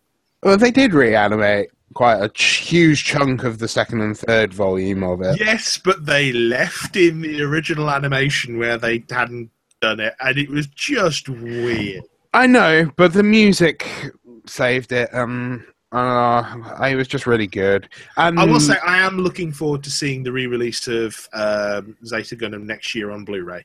Is it coming on Blu-ray, a new translation? New translation isn't, but the series is. Oh. Why isn't new translate? I mean, I managed to get myself a couple of copies of like 1, 2, and 3. So, but when I was over there, but yeah. Simply put, there's not enough money in the movies to bring them over. Wow, they were rammed when I saw them in Japan. Yeah, but the West doesn't care. The West wants TV series. Okay. Because the only release we've had was that US box set about 10 years ago. Which, admittedly, I own, but I've got a fan sub series, well, probably a Chinese sub actually, back in the day, on DVD. But sadly, my copy of Mobile Suit Gundam is on the other side of the room. So, I've got most of the UC Gundam stuff. Oh, actually, I will say, just before I go to bed, because I really need to, what I have found is that Gundam The Origin on Blu-ray is actually only about 25 quid on Amazon JP. Oh, okay. So it's bloody expensive anywhere else. Well, it's sold out in the UK and was £80 a volume. Jesus. I mean, I don't mind having a digital copy. It was fine because I also got Thunderbolt quite recently, and I watched that, and Thunderbolt was amazing, and I can't wait for the... I've never watched Gundam. Any of it. It's a really hard to find a good starting point, I find, to introduce people. No, it isn't. You send them Gundam Seed, you're done. What? And then they don't ever watch anything ever again? No, but if you send them Gundam Seed, then they research and find out, oh shit, Universal Century is like 500 episodes of random shit. I still do like Gundam Seed somewhat, but that's just a guilty pleasure. It's not a guilty pleasure. As a random aside, there's a thing that appeared on Netflix which seems to be unconnected to anything else, which is Space Pirate, not Horgol. Oh. It's like a yeah, I know the one that you're talking about. Horlock. Space Pirate. Yeah. I knew it was a troll name. I've not seen it, but I've heard it's I watched it last week. It's all right. I think my daughter will love it. My 9-year-old, I think, will love it.